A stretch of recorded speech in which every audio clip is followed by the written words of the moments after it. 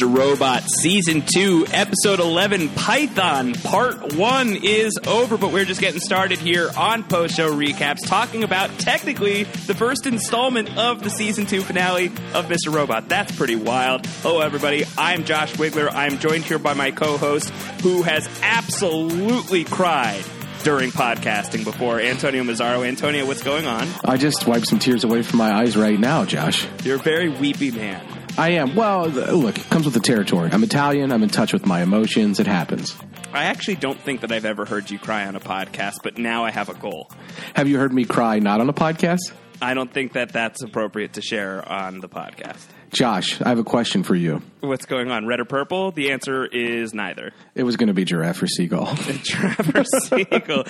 Giraffe, obviously. Joshua Giraffe, the hit Raffi song. Have you never heard of that one before? I mean, is that like Ducks Like Rain or, you know, other Raffi classics? Yeah, I have heard of that Joshua Giraffe. He was born in a zoo. He lived there, too, for 2 years and a half. Post-show recap. Post-show re-giraffes. Yeah, I know. All right, well, we'll stop talking about giraffes until the giraffe moment comes upon us. But we are talking about Mr. Robot Season 2, Episode 11. This is the first half of the two-part season finale. I think that the two-part season finale was supposed to air all on one night originally. It's been broken up over the course of 2 weeks. This was supposed to be finale time. Right now, we should have been talking about the whole picture. Instead, we're just talking about hour one of what I assume will be an 100-hour-long podcast next week. Yeah, I'm fine with that, Josh. I'm fine with this being broken up as long as we don't get broken up. We're not getting broken up. You and I are staying together. Are you really fine with this being broken up? You're good with the finale being split apart 2 weeks? Well, I would have been good, except for the fact that I have a feeling that it was intended to be one episode from the jump, and as a result, probably the break feels a little more arbitrary than it should. I think a lot of people maybe wanted more out of this episode. For example, we don't even see Darlene and Cisco, or they're in the remains of. We don't know what happened with that story. We know at least someone probably survived, but we don't know the full takeaway there. But we don't even get a check-in on that. So no trace of mustard anywhere. No. Condiments Conspiracy alive and well, I should say.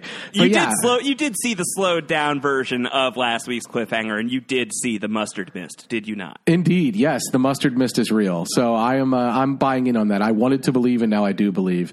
I do think Cisco is toast. I think that Cisco's head absolutely exploded on impact with some bullets, but I think Darlene's okay. Well, do you think that Lupe's restaurant is now serving Cisco toast? It should, or Crisco toast, perhaps. Yeah, I heard that restaurant's really good. Sam Esmail was tweeting about it and said you have to go there. So, Josh, you live in New York. You have to go there. All right, I'll do the research. Find your way to Li's restaurant.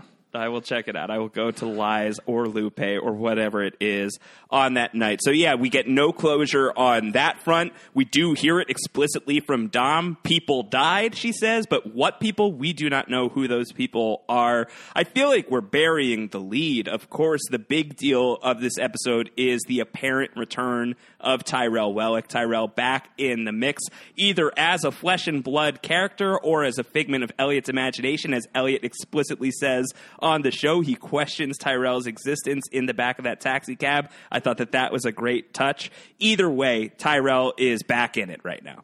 Tyrell is back, and a little bit anticlimactic arrival of Tyrell, I should say. He just sort of popped into a cab, and there he is. Yeah, he just hopped in. It's like, oh, sweet. I didn't know that you were here. I didn't know that you were sharing a cab with me to our Secret Dark Army meeting. Have they not showed me on the show this season? I didn't know this. This is new. Yeah. This is new to me. Sorry, if I knew I was missing, I would have made a more dramatic appearance. So I do wonder, does that moment play better if you can immediately dive into what's happening with Tyrell, 5 minutes later, after the next commercial break?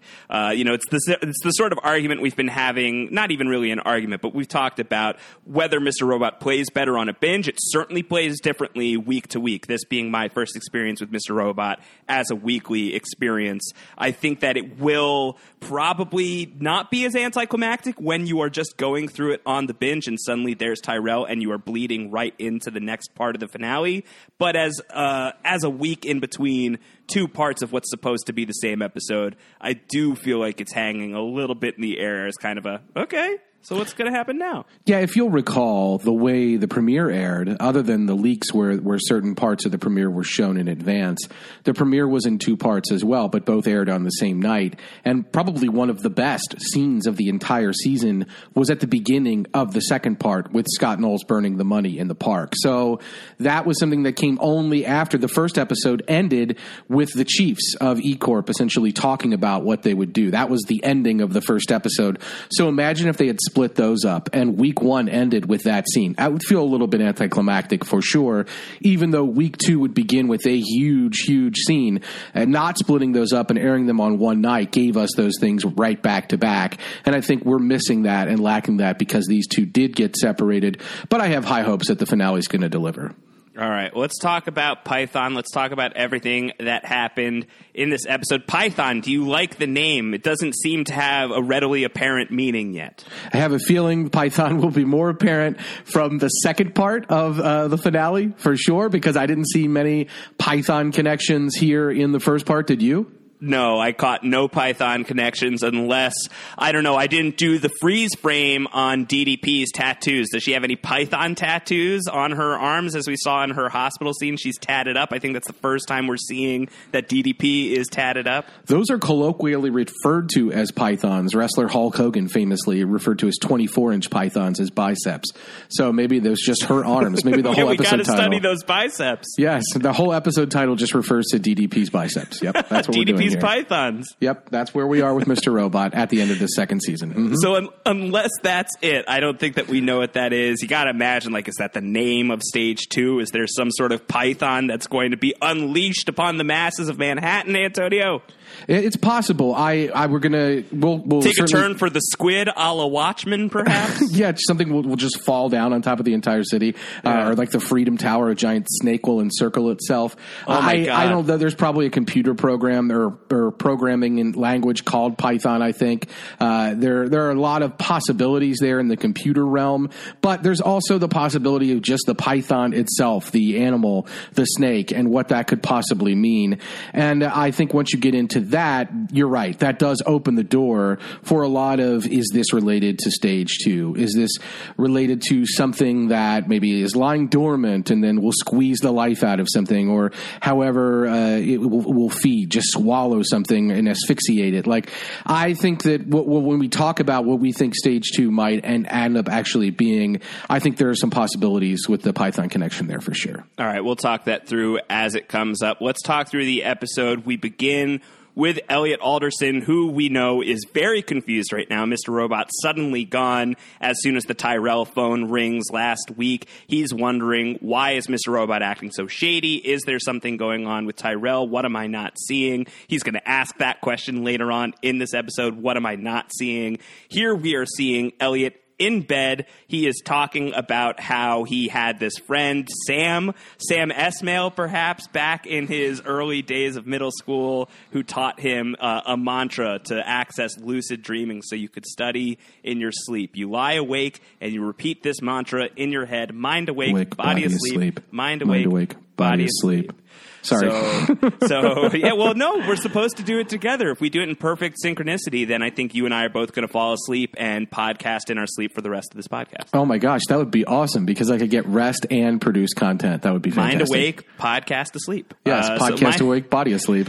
Mind awake, body asleep, mind awake, body asleep. And it leads us into this really kind of, eerie chanting that's going on in the background of mind awake, body asleep, mind awake, body asleep, as we are going to black and the Mr. Robot title card comes out. And that is really the last of Elliot that we see for the vast majority of the episode until the end. Elliot is going to drift off, and it's going to be because of this little lucid dreaming state that he's going to get in, that he is going to become the silent observer. He's talking about how Angela was right. We can't beat Evil Corp, but there's no reason we can't stop them from winning either. And when he's talking about Mr. Robot, who is always the silent observer, Elliot is wondering, basically, why can I not be the silent observer? He's always listening in on our conversations. He can talk to you, friend. He can hear us. He's always one step ahead of us because he is us. He is me. Why can't I be the person who's one step ahead? So that's what this is all designed for. Now that he knows that he needs to be skeptical of Mr. Robot, or at least now that he's been reminded that he needs to be skeptical of Mr. Robot. He's trying to take some sort of proactive action in order to be the guy who is able to spy on his alter ego as opposed to vice versa, which it normally is. Yeah, and there's also the aspect of the duality, right? The duality that is already present with Elliot and Mr. Robot, where there are two aspects of this person, or there's a secondary aspect to the personality. The duality is something that pops up on this show a lot. There are a lot of dual things. White Rose, for example, has the duality of being a man representing as Minister Shang sometimes, and as a woman representing as White Rose. There are a lot of people ostensibly working in one role but occupying another, dual agents and things like that.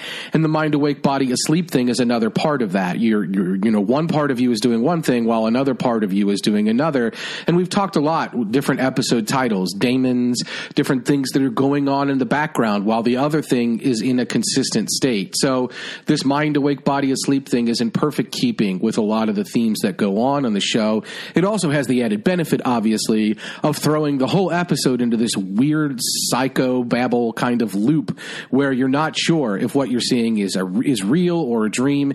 It has the purpose and effect, obviously, of throwing everything really askew and making you wonder if what you're seeing is really happening or not. So it serves a lot of purposes. I think most of what goes on in this episode and a lot of what has gone on in Mr. Robot, especially in the second season, has a dual purpose, has the purpose of advancing the narrative and advancing the story, but also creating atmosphere, making us feel a certain way about what's going on, making us wonder if what we're seeing is real. And I think the mind awake, body asleep perfectly encapsulates that. Do you want to know the backstory of Mind Asleep, Body Awake, or vice versa, Mind Awake, Body Asleep? I want to know it all. Yes, please. I am continuing my interviews with Cora Adana this week, who is the technology producer on Mr. Robot, one of the writers as well. We got to chat again about some of the weird stuff that happened this week, and I asked if this was a story because there's the middle school friend named Sam. Maybe this is a better question for Sam Esmail, but is this a real story of Sam's, or was it purely invented for the show? And it turns out that this is actually from Cora Adana's past. Cora Adana says, this is actually a story from my past. I used to be obsessed with lucid dreaming, and I went through this phase where I did an ungodly amount of research on the subject. The mind awake, body asleep method came from that research. Sam wanted Elliot to go through some kind of internal mantra that allows for the silent observer ability. He and the rest of the room liked the lucid dreaming technique and thought it was a great fit for what we were trying to accomplish. It's weird that that's something that he was obsessed with, because I have experimented or played around with it a little bit in my life as well. And I think everybody, to a certain extent, has been in a situation where they're dreaming and they realize that they're probably dreaming, but they don't wake up. You don't necessarily control your dream. You don't get to do everything that you want in the dream, but you realize while you're dreaming, this is probably a dream. I shouldn't be upset about a certain thing. I'm going to wake up. This is going to be fine. I've had those thoughts in dreams before, and I've played around with it when I was a kid because I was obsessed with dreams. I think a lot of people have gone through these phases, and there are different ways to accomplish the lucidity or to get yourself into a position. Some people say the lucidity of it all. Some people look at their hands and say, these are my hands, and they look at them a lot before they go to bed, while they're lying in bed right before they go to sleep, and they say, if I see my hands in my dream, I'm going to know I'm dreaming, and then I'll be able to control my dream. Little tricks like that I think are similar to this mantra, mind awake, body asleep. There are different kinds of lucid dreams. It is not something I like to see introduced at the 11th hour of a season of Mr. Robot, because it really does throw a dream-based monkey wrench into a lot of what we're doing, but I am bound and determined to take on this podcast on the level and really not get too deep into the deep dream, because that can be some scary stuff. I think that's going to be very difficult to resist, but we will try. We got to try. We can't Lindelof our way through this. We're not going to There's enough Lindelofing going on elsewhere, so we will do our best not to Lindelof too hard. So Elliot is going to go into this sleeping state. We'll check back with him toward the end of the episode. We're certainly used to having Mr. Robot without Rami Malek at this point, so it's not so strange to have the vast majority of an episode of Mr. Robot without Elliot. That's definitely something that the show has gotten us used to. Wonder why why we've gotten used to that. I don't know if it's just to give all of these other characters so much room to breathe. Are we being prepared for more time without Rami Malek? I do wonder why we have, sort of drifted into this state where Elliot is not quite as present on the show as he has been in the past. But I think it's an interesting place that we're in right now. I like that it's disorienting like that. I like that we're separated. I like that Elliot can't trust us and that we can't trust him on some level. I also like that Elliot has tried throughout this season, and even last, but especially this season, to control Mr. Robot, to get a leg up, whether it's to beat him in chess and get rid of him, whether it's to create a perfect routine to keep him in check and to keep him at bay. Whatever the options he's tried with Mr. Robot, he's failed, but he has constantly tried. And now, after he's dealt with Angela, after he's dealt with the brownouts, if you will, seeing Mr. Robot in the other room talking to Darlene and Cisco while he was standing in the bathroom, hearing Mr. Robot say, "I'm tired, I want to go home," and sitting on another couch watching that happen, it's natural that I think Elliot's mind would say, what else can I maybe do to control this guy? And what he's pivoted to is, okay, he's been the guy that is operating in the background, the mind that's been awake while his body has been asleep. He exists only in that realm, the silent observer. I want to play that role, so I'm going to try to flip the script on him, and this is one way I know how to do it. And so it seems like a very natural progression for Elliot to do this, but by doing so, it does take him out of the episode, and that feels natural to me. I like that we get disoriented when Elliot disappears from these things, because it does make you wonder what is happening while we go on. And what I'm hoping for out of the second part of this finale is we are going to see that 3 days. The last time we really, really lost Elliot for a long period of time, and we still don't know what happened in those 3 days. I want to see what mind was awake at that time, what body was asleep, who was in control, who was silently observing. Why has Elliot not remembered what happened over those 3 days? And when are we going to find out? I'm hoping we're going to get some of that now that Tyrell has reemerged. Hopefully he will inform Elliot about what happened. All right, let's not talk about Tyrell too much directly yet, but let's talk about his wife, Joanna, who is going to be at the core of the next scene. She is swaddling her baby Wellick. What a cute little baby for such psychotic parents. Yeah, very cute little baby, very wide-eyed and seems happy. Like it, like the child. But Joanna is there, and Sutherland is back. Chief Keef has returned with the intel that Elliot provided of where the phone calls have been coming from, that mysterious Upper East Side address that we still don't know exactly who that belongs to. But Joanna seems to recognize it. She says, "Are you sure that this is accurate?" And when it's confirmed that, yes, this is indeed accurate, Joanna says, "Of all the gifts he sent, this is the greatest we ever received." A location, that's it? Or is it like the promise of a new place on the Upper East Side, and that's really sweet? Yeah, the place that Scott Knowles made fun of their current living situation. Like, oh, you're still in that little quaint place in Chelsea or whatever. Right, like, back in season 1. Yes. Now we're going to get to move. Oh, yeah, we're moving on up to the East Side or whatever it is. Like, I don't know ultimately what this is. I'm a little rattled by that because we speculated last episode that it was possibly something like Scott Knowles' house himself. We looked at the block. There were businesses on the block. There was even a computer store there. But it looked like a residence address that Elliot pulled up. It even said residence on Spokio. We just didn't see the name. So Joanna knows where Scott Knowles lives. She's been to the house. We've seen that happen. When Scott Knowles was staggering around red wine drunk, and we haven't seen him since. So I don't know what the significance of this address would be if it was Scott Knowles, why this would be a great gift, or why Joanna would need to receive it. It seems like it may be something different than that now. I don't know. What do you think? What's your thinking on that location now after this quick scene with Joanna and Chief Keef? Well, I think you have to couple it in with the fact that we now have seen Tyrell back on the show. And assuming that is a real Tyrell, let's take it at face value for this conversation at least. Tyrell, as we see him at the end of this episode, isn't haggard, doesn't look like he's been starving or beaten or hurt. No beard. I was really hoping for some Wellick beard. I felt like that would have been a good look with the icy blue eyes. I feel like that's a good combo. No, Tyrell is as put together as ever. You know, he looks great, sharp-dressed man. All of that is exactly as we remember him. So if we're wondering if he was like a secret Knowles, inhabitant, or if he was in, captivity under Scott Knowles' oppressive regime or anything like that, doesn't seem to be the case. I feel like I don't know. I'm still of the mind, though, that this house is probably Scott Knowles' house. And I can't imagine Tyrell and Scott Knowles peacefully cohabitating. So I'm starting to be of the mind that this is a phone call that is being placed from Scott Knowles' house. And my instinct is that Scott Knowles is the one who's been doing the calling. And why does Joanna think that's a great gift at that point?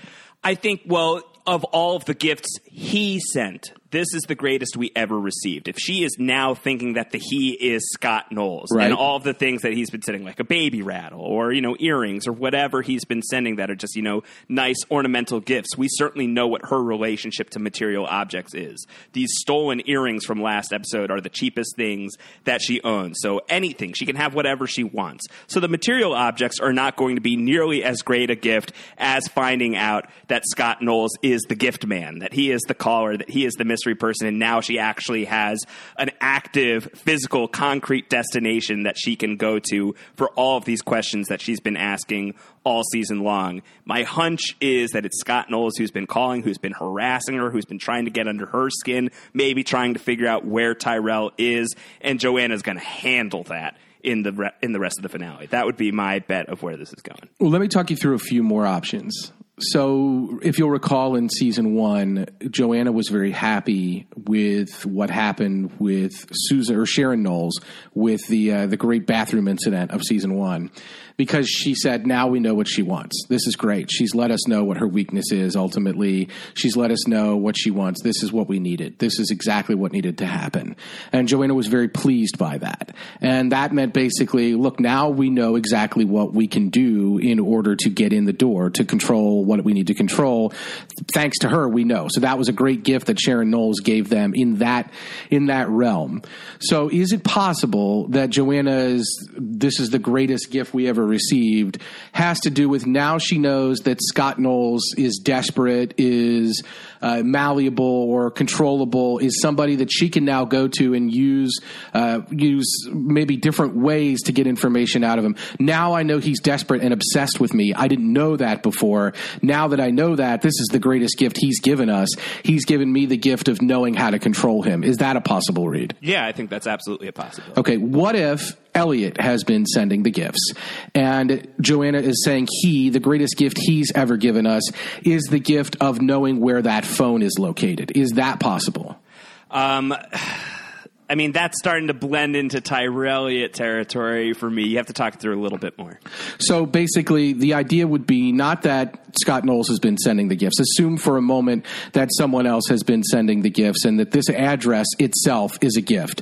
That Joanna didn't know ultimately where something was located before. Now that she knows where it's located, that's a greatest gift that she's been given. And the only way that makes sense is if the giver is also the person who gave her the address, and the person who gave her the address is Elliot. So Elliot has been in contact with Joanna all season long without knowing it. Yeah, or just somebody. Elliot has been having somebody send those things, in that Elliot's been part of something, and now finally Elliot has shown where they need to go next, and it is an address that's known to them, but it isn't necessarily Scott Knowles' house. It could be something else. I'm a little more distant on the Scott Knowles connection at this point, because if Tyrell showed back up and Tyrell is actually alive and is actually real and is actually represented by what we see on screen, I'm not sure how the phone being at Scott Knowles' house is a great gift. I don't get that. I don't get that interpretation. This scene is so fleeting. It's the only scene in the episode of Joanna and Chief Keef, and it's really just like maybe a 30-second scene, right? It's gone. And it's fast, It's so easy to forget in the context of this episode. Again, if we see 2, it might have been more well anchored. But I'm looking at a circumstance where say that again. Wellick anchored. Yes, that's perfect. No, I'll shut up now. I'll shut up. I always stop down for good puns, Josh. I know. I'm sorry. I don't know why I stopped down for that one, but no, I'm just kidding. I'm kidding. Malaire. I'm kidding. So what I'm getting at ultimately is I'm just wondering if there's a scenario where Tyrell is. I'm just going to get into this right now. If there's a scenario where Tyrell is dead. He's still dead. And that this manifestation of Tyrell in this cab is something from Elliot's crazy brain. Which Elliot expresses on the show. So yes. It is a thing to bat back and forth. It's a thing to bat back and forth. He says, look, we can't trust what I see. We know that now. So let's assume Tyrell is dead. And what Elliot has provided Joanna at this point by giving her that address is where she can put that to rest, where she can get Tyrell's body, whatever it is. And that's a gift because it frees her of suspicion from the FBI, harboring a fugitive, them watching her every move. It can actually get them closure on this deal. More than anything, that's the great gift because it will allow her to finish that story. Is there a possibility there? Yeah, I think that's a possibility. I think it's a strong possibility. We'll talk through the possibilities about Tyrell when we get to Tyrell in greater detail. But if you are following down the thread, and if you're on Team Elliot of not being sure that Tyrell is there in that cab and actually leaning toward the belief that he is not there in that cab, then that would probably suggest that Tyrell is not walking among us anymore, I would think. And if that's the case, and if this were a call coming from Scott Knowles' house, then that's going to be the resolution of that storyline, and you don't need Tyrell to be involved in the resolution of that storyline. He wouldn't be involved in the resolution of that storyline. I think that's on the table for sure. And maybe it's part of a frame-up job of Scott Knowles that will free Joanna Wellick of further suspicion or something to that effect, and that's why it's a great gift. The only reason I say that is the other shoe with Joanna Wellick throughout the course of this season has been that weird relationship she has with the DJ and the divorce papers that were filed and the weird we don't understand. We talked about her burrowing her ways out of foxholes and her interpretations of giving herself as many outs as possible in these scenarios. That part of her character is really unresolved throughout the course of this season, and it's a big question mark. Why has she been behaving the way she's been behaving sans Tyrell? Why has she been carrying on this relationship with this guy? Is it for the stated reasons that she says about being easy to love him and not like everyone else she's ever been with? Or is it for some other, and I think we would probably believe this is more likely, more sinister reason that Joanna Wellick is a very dominating, controlling, scary, icy cool individual who can just make relationships into whatever she needs them to be.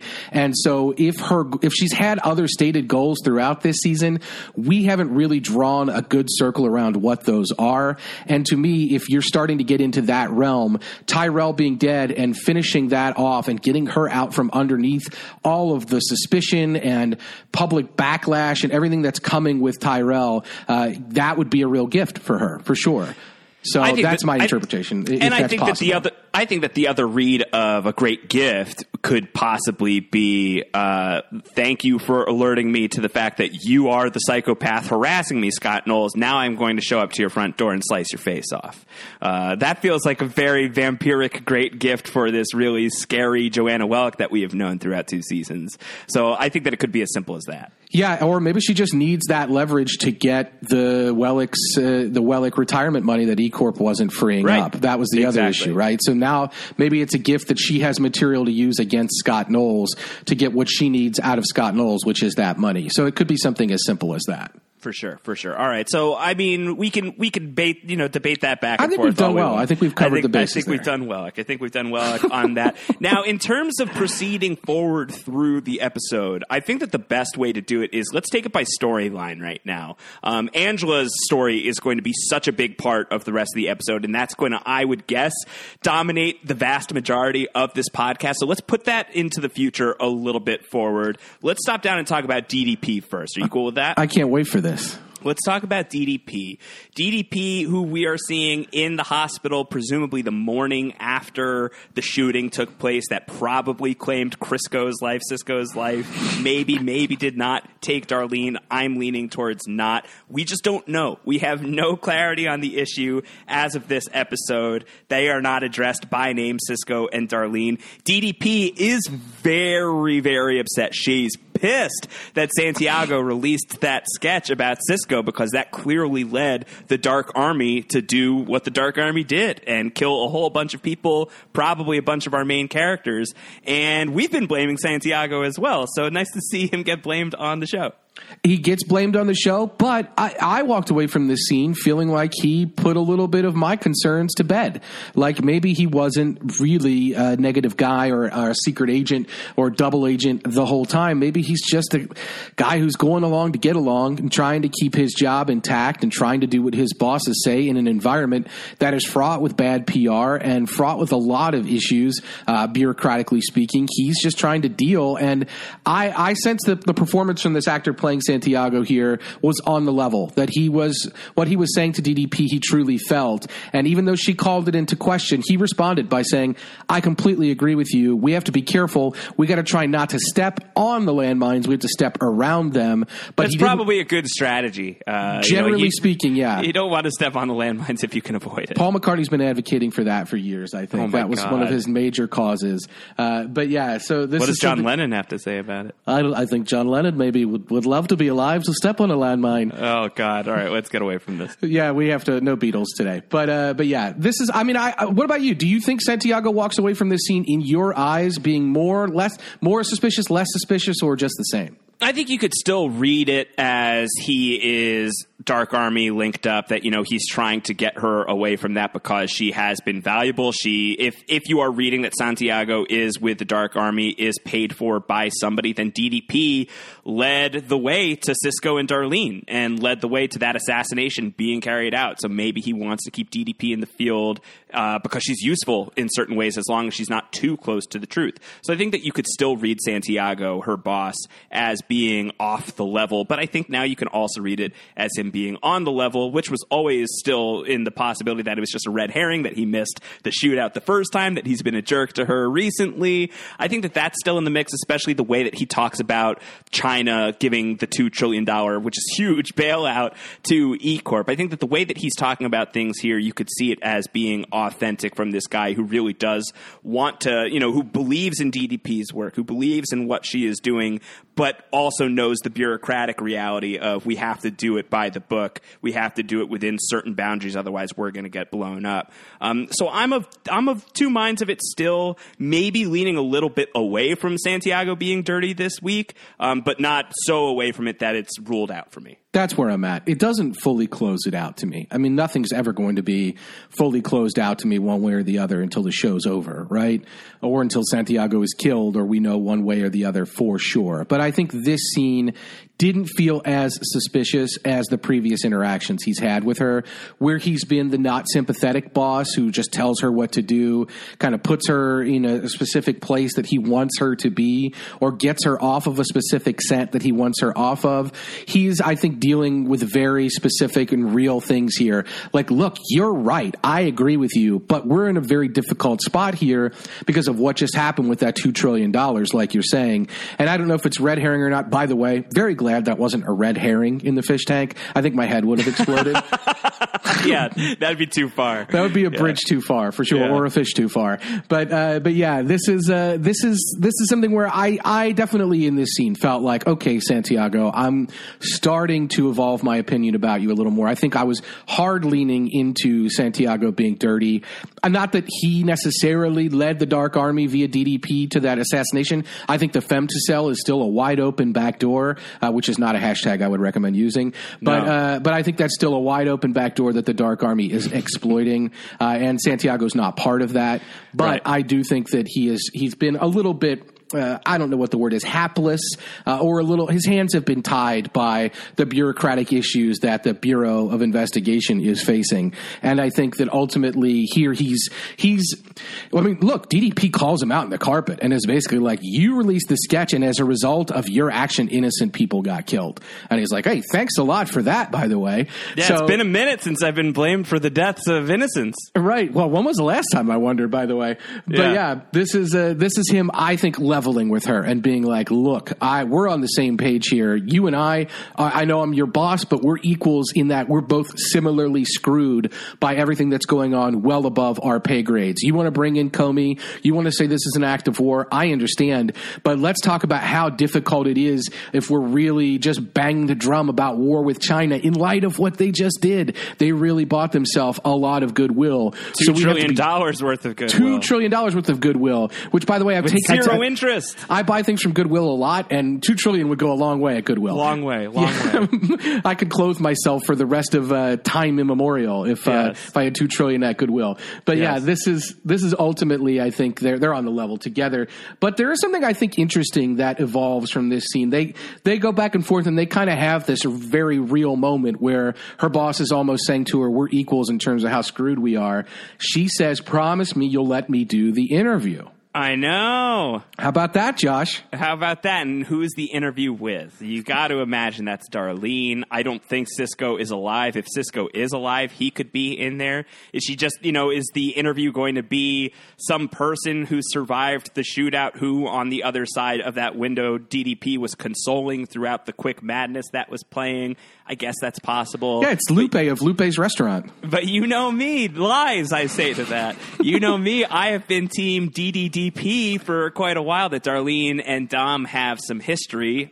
So this helps that theory along a little bit, I think, if you're thinking that DDP really wants to talk to Darlene. Wants to do the interview with Darlene if Darlene has survived and Darlene is incarcerated right now. And I think it plays very well with the other DDP scene of the episode, which we can talk about now, in addition to this scene, where she's going to go home and talk to Alexa, and Alexa's really not the best conversationalist, especially when you are in this emotionally fraught state. But I think that paired with the idea of DDP having just gone through this traumatic shootout, her second firefight in a month, basically, with another Dark Army operative. I think that for her, if you're reading it as she's just been through this emotionally traumatic moment, she's just had her life on the line for the second time in a very short period of time, and it happened while she was next to the former love of her life, who may have just lost the love of her current life in Cisco, that I feel like this scene reads really, really heavily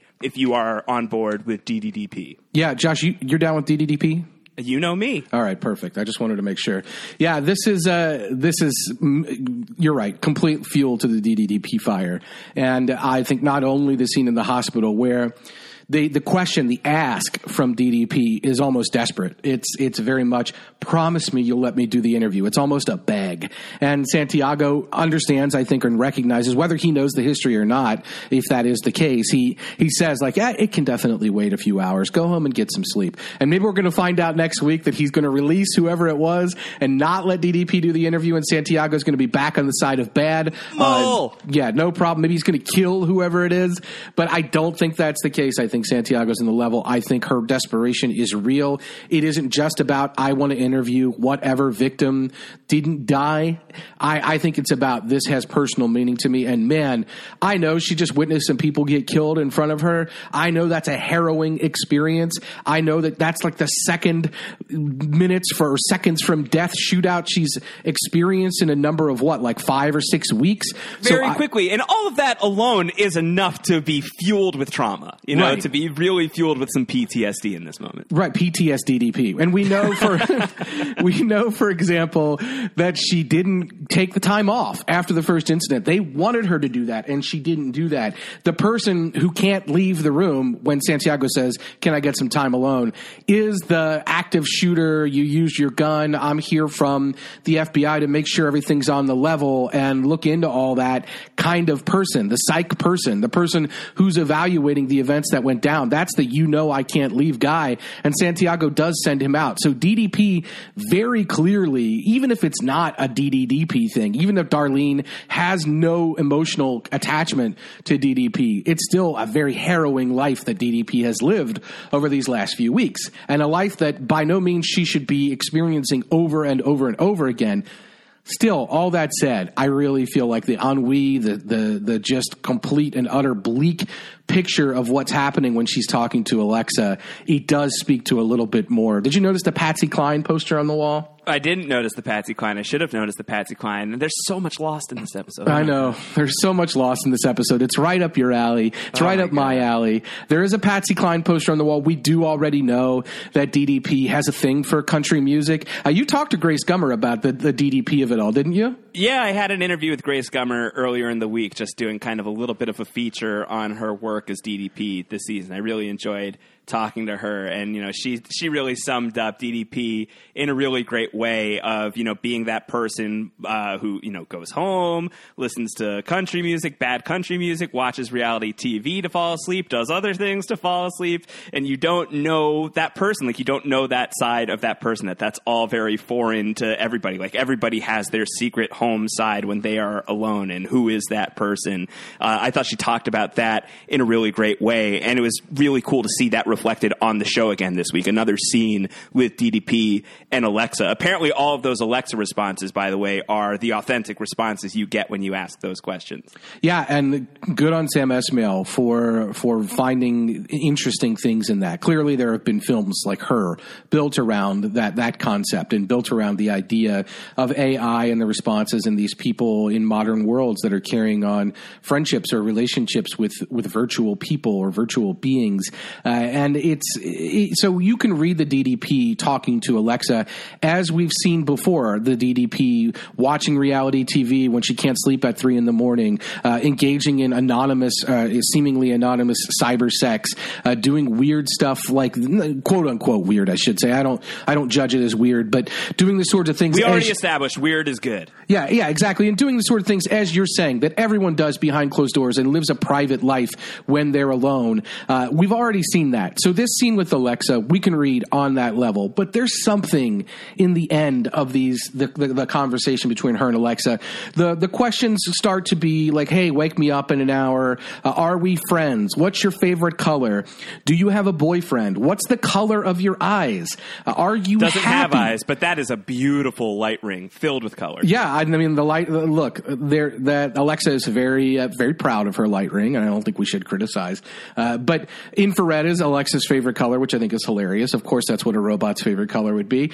But then DDP gets into this, I think, more specific territory, and the kind of things, yes, you probably would be thinking after you were going home, having witnessed people getting murdered in front of you, having seen that happen for the second time in like a month. Yeah, you would be asking yourself these questions, and you would be feeling that sort of real, just bleak, just existential angst. But she says, are you alone? Do you love me?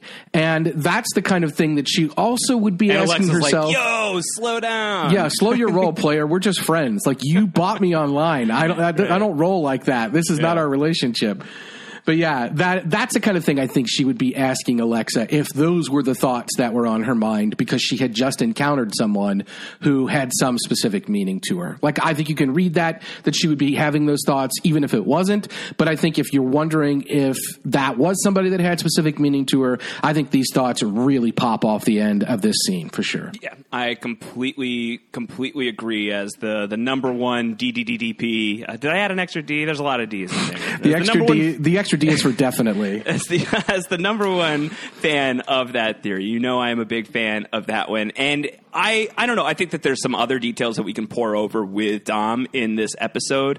We talked about it already, but let's do some Python analysis. Let's look at those biceps that DDP is showing off in the hospital. Antonio, have we seen Dom's arms before? Have we seen her with tattoos before that you can recall? I don't recall these half sleeves. I really don't. And I think you get into the duality right away with this, and we know that Dom has lived more than one life in some respects. We heard her story with White Rose, where she talked about how she was on one path and then she changed and she wasn't really sure why, and she ended up being an FBI agent.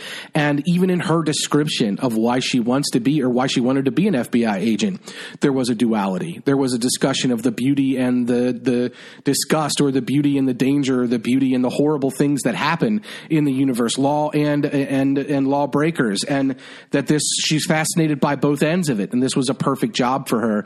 So there is the duality even expressed in her desire to be an agent, but we're seeing the duality of her person in that she has these tatted up arms and she's lived a life that doesn't seem like buttoned down FBI agent, and we're only seeing that, I think, in this episode for the first time. All right, so we're seeing those for the first time. I think that is very interesting. And now let's look at those pythons. Let's look at those tattoos from the perspective of do Dom and Darlene have history? Like, was Dom somebody else once upon a time? Was she somebody who is a far cry from being the federal agent? What we know of Dom's past is her conversation with White Rose when she was talking to White Rose and saying, once upon a time, I was almost engaged, keeps talking about her almost fiance as a they. It was shortly after the failed proposal that Dom went ahead and decided to be a federal agent, or maybe not shortly after. It may have been a little while. It was sometime after that incident. So that's where a lot of this comes from. You could see a tatted up Dom palling around with Darlene, who is definitely of the tatted up variety, don't you think? Oh, absolutely. And we have talked a ton on this podcast about the Wilpon geography of it all, Josh, about the New Jersey geography and whether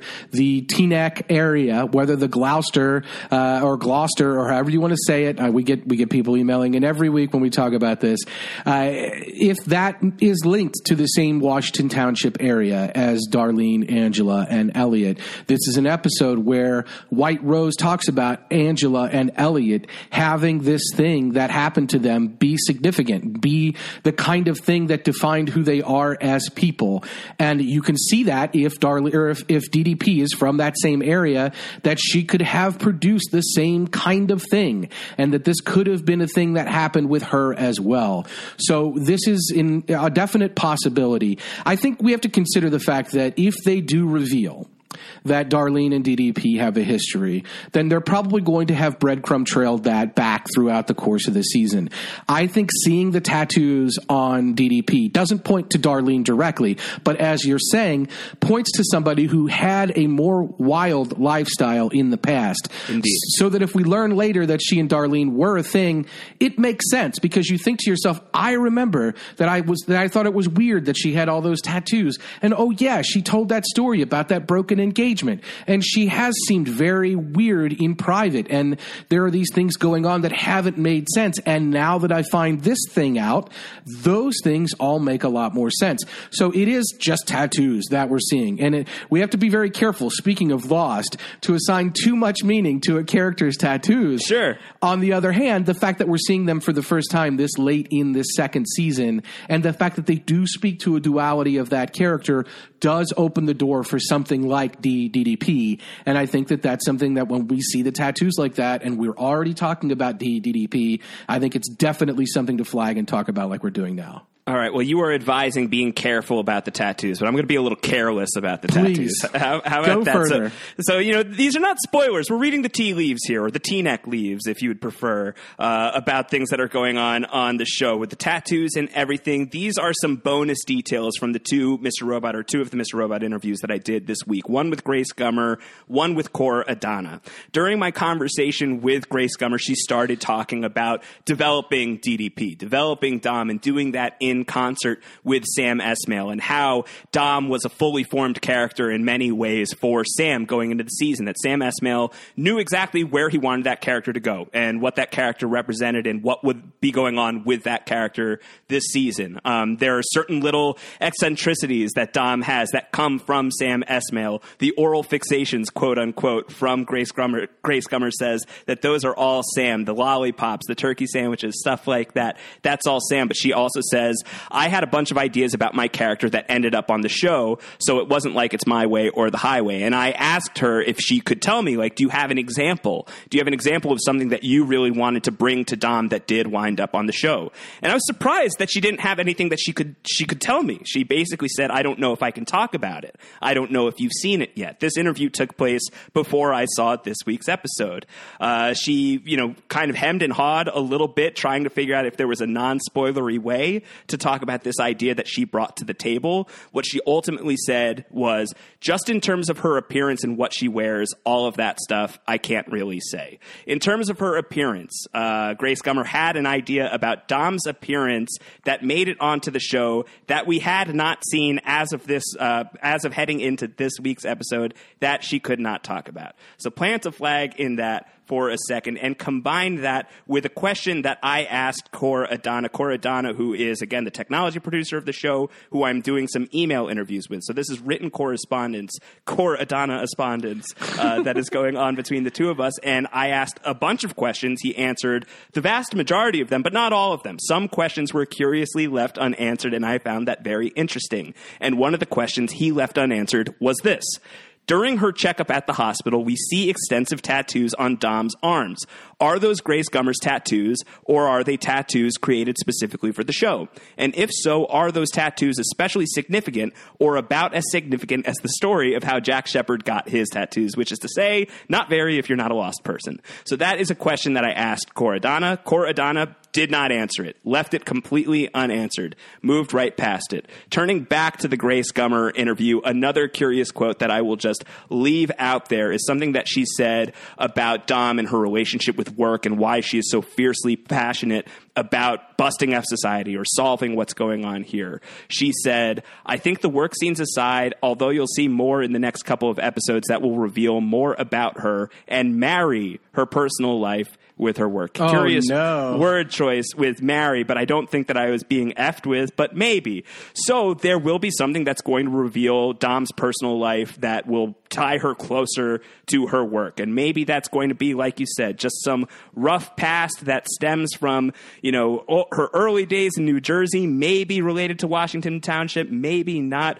Who knows? But I think if you thread all of that together, plus the tattoos, plus thinking that Darlene is somebody in her past who may have proposed to her, Dom said no for whatever reason, soured Darlene on the concept of marriage so much that she broke up with Cisco once when Cisco proposed to her. For me, the picture's coming together that these two characters are linked. Yeah, you're all in on the DDP. I'm all in on it. I am like 70% in. So I'm loving this. I think that there's a door that's going to be unlocked in this final episode. I do think that if DDP is a thing, we're going to find out next week. I think so too. And I think that ties into what you're saying Grace Gummer said about the personal life and all of that.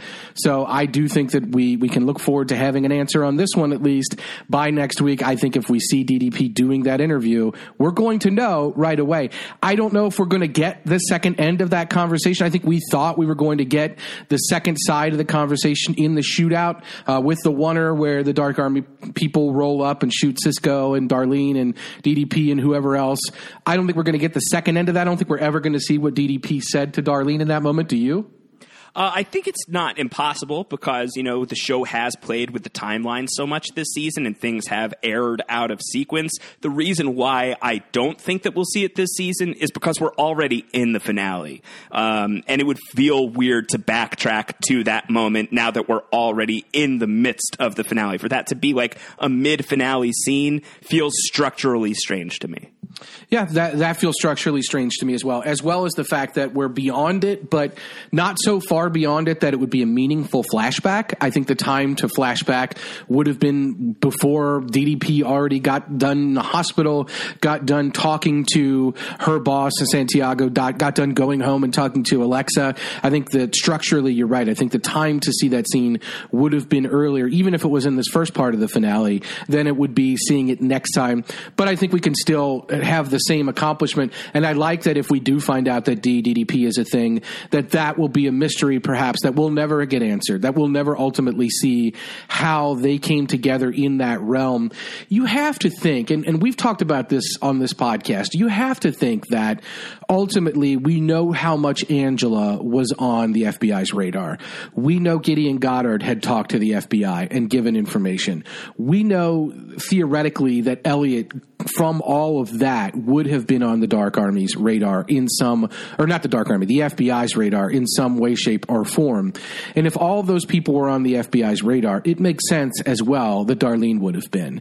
And if that's the case, DDP may already have known that her ex-fiancé was wrapped up in this. I don't know if that's the case, but it may be that wasn't as shocking of a moment as it could have been if DDP had no clue that Darlene was wrapped up in this. So that may be why we're not seeing it as well. well. She may have already known. There's a lot of the stuff that's going on in the background of this season with the Dark Army, with the FBI, with what have people known at what times that we are just not fully informed about, and that adds to the disorienting effect of this season. And I think that could be one of them. That DDP has known about some of these people all along, and if that's the case, and she was previously engaged to Darlene, then she would have known as well that Darlene may have been involved. All right, so plant the flag. We will find out one way or the other. Hopefully next week we will see if this is confirmed or not. I'm in. I'll dial it back from 100% to like 98%. But that's good. We got to dial it back just 2%. I'll dial it back 2%, but I feel really good about it. I think that that's where we're going. We shall see. Before we get into Angela, since we already talked about the $2 trillion bailout that China is going to do for E-Corp here, why not talk about that quick scene with Philip Price in D.C. talking to Jack, his buddy. Look at me, Jack. The guy who previously had something on his face. Get that Philip off your Price, face, Jack. Wipe your mouth, Jack. Philip Price had a problem with. Yeah, this is great. This is the same room where Philip Price had talked to 3 people earlier in the season, one of whom was Jack. Presumably this is at the Department of Treasury in D.C. Presumably Jack is the Treasury Secretary. And Philip Price is strong-arming him. I feel like I have a pretty good grasp on this scene. Do you feel like you understand what's going on here? Talk it through. Grasp it. Get it. Okay, so let's talk about what Philip Price's eCoin strategy seems to be at this point, because we saw it in the previously on for this episode. We saw the scene where White Rose is telling her valet or butler or whatever you want to call the guy, assistant, that Price is going with his eCoin strategy. We've seen throughout the season eCoin, not Bitcoin, but eCoin, which is E-Corp's electronic currency, emerging as a currency, that the collapse of the economy has opened the door for eCoin to emerge, and that eCoin is important for Evil Corp. And why is it important?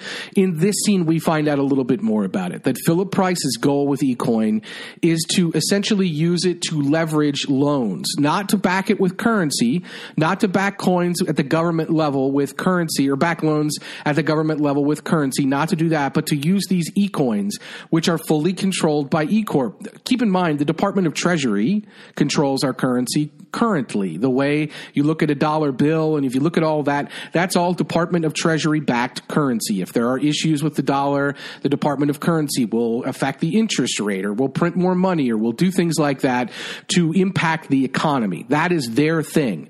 Philip Price is saying, look, you wouldn't bail me out. We were such a huge company, we were too big to fail, that when we failed, everything around the country collapsed in such a way, and you didn't have the ability to bail me out. Politically, for whatever reason, China, all of it, you couldn't do it. So what did I do? I went to my contact in China. I got $2 trillion for my company directly from China.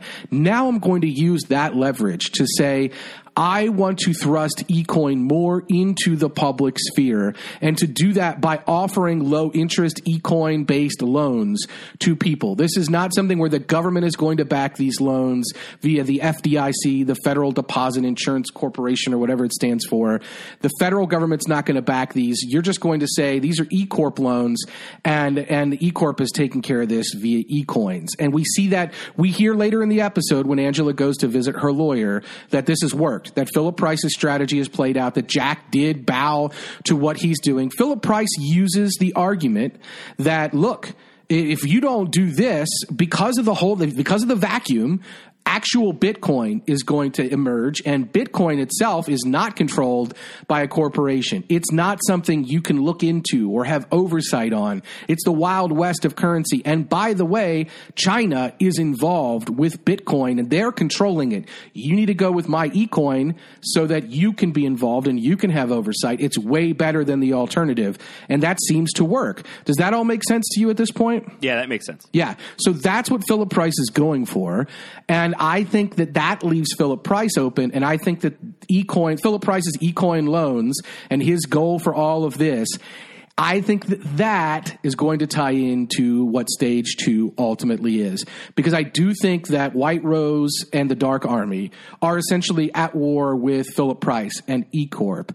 And I think Stage 2 is going to be an action against the E-Corp E-Coin strategy. And I think that really is going to be ultimately White Rose's checkmate move, is that Philip Price has gone all in, put all his chips on the table and said, after everything that happened, maybe I was complicit in the hack so that this vacuum would form so that I could get this E-Coin out there on the table. The next move White Rose is going to do, part of stage 2, is taking that E-Coin down and taking Evil Corp down. Now that all their money is in this E-Coin strategy, now that was what they put all their horses behind, that stage 2 is taking the legs out from underneath those horses. And I think that's what we're going to see next week. That would be a very, very big defeat for Philip Price. Indeed. The good news is defeats can still be profitable. Yes, defeats can still be profitable. Jack. Yeah, I love Philip Price. I really love this guy. He's great. No, I could see that. I think that seems to be the road. That seems to be the road. If this is this great chess match between Price and White Rose, that could be stage 2 of this attack. It's, we're that's the hardest part, is waiting out the aftermath of the 5-9 hack, right? Giving enough time for Philip Price to reorganize and get his business into this kind of shape, and then cut that off at the knees as well.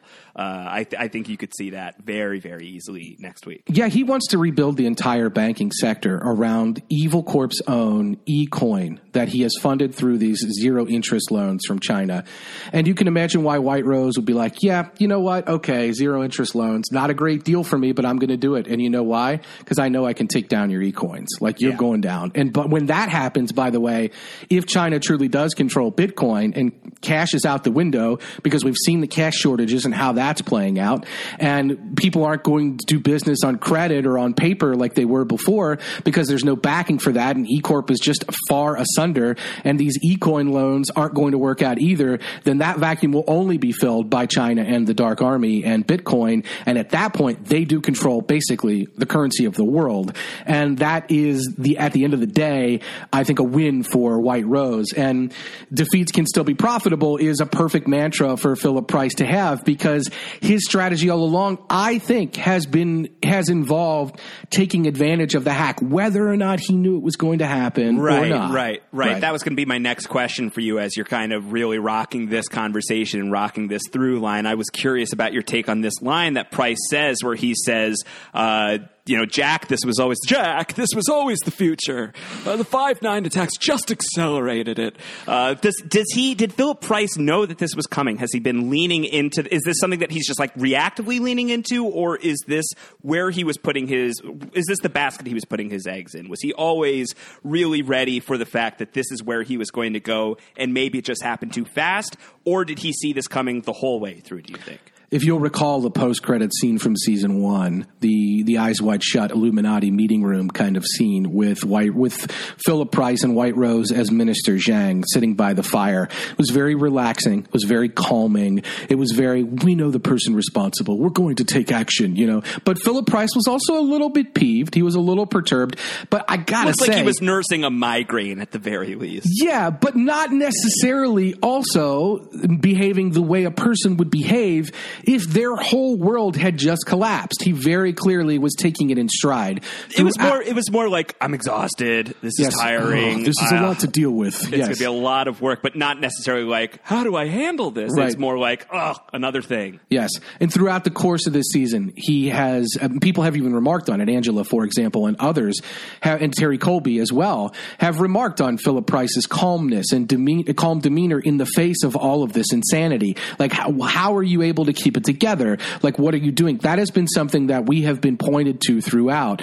So I do think whether or not Philip Price knew the 5-9 hack happened or not, he's the kind of guy, when you speak of burrowing and foxholes, who saw that as an opportunity and who realized, like, this is fleeting. Like, I can take care of this. I can guide us out of this terrible thing that has happened. But then, as we progress throughout the season, his relationship with White Rose, very hot. If he's ran cold the rest of the season, he ran super hot in that contrast to the Eyes Wide Shut by the fire, just very calming scene. When they had the cold, rainy scene where they're walking around outside, he's threatening to rain chaos down on White Rose. Jack.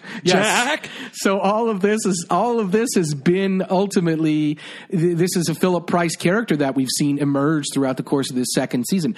Very calm in the face of public storms, telling the Treasury Secretary to wipe his face off. Wipe your mouth.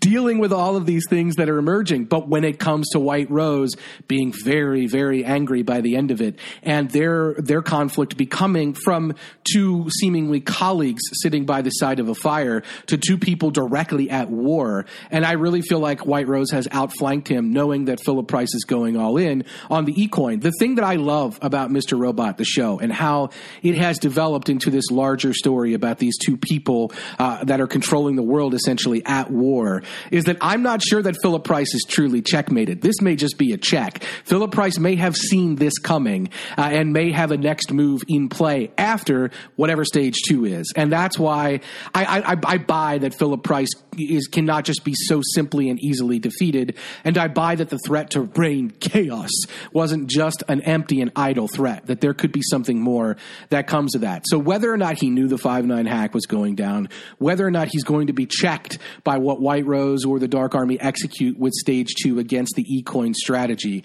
I do think at the end of the day, Philip Price won't be done, because I think that he is a smart enough guy, and we've seen throughout a calm enough guy, and he's got a personal vendetta with White Rose that could be changed. The one thing I will say about this, how about this when he says to Jack, like Jack says, how long have you been planning this to come at me? And what does Price say? I don't have that. Price says, oh, come on, Jack. You've known me for long enough to know I don't give a shit about you. Right? So Price is like, it's not personal. I don't care who you are. I don't care what's going on. That's the polar opposite to how he's behaving with White Rose right now. It's such a funny scene, though, when Jack is like, how long have you been planning this against me? And Philip Price just cracks up in his face. Don't hold a personal grudge just because you lost. Just because you lost. Is what Philip Price says, but that seems to be what Philip Price is doing vis-a-vis White Rose.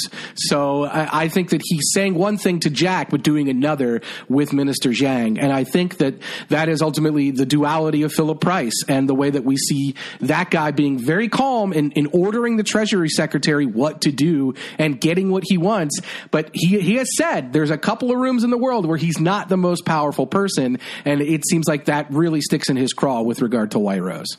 All right. Well, you really rocked that. That was great. I mean, that's what's going on in that storyline, and I think the question really is, how does it resolve? Is this checkmate? Is Philip Price about to enter territory that he's not going to be able to walk away from? And does checkmate even stop a guy like Philip Price from just flipping the board over and destroying all the pieces? So I think we might be at that moment, which is really, really exciting. One of the great things, and we've talked about this on a few of the recent podcasts, is this idea of all of these different characters.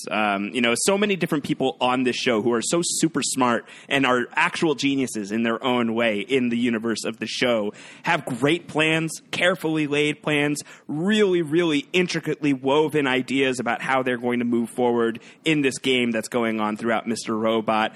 And so often these plans just crumble. Even if it's a great plan, somebody's better plan just dwarfs it and destroys it. So this is a great thing that Philip Price has engineered, has his eCoin strategy exactly where he wants it, perhaps, but that wouldn't stop it from getting completely cut under. And that's something that this show has been really great about this season, is counter plans to people's counter plans. Well, and that ties into what's happened with Elliot, right? That Elliot's plans seem to be to take down eCorp, and that the hack and the encryption of all the data and all of that was a plan, but maybe there was a counter plan going on the whole time that Elliot wasn't privy to, but maybe Elliot had a second part of that plan that we as the audience weren't privy to. So you're right.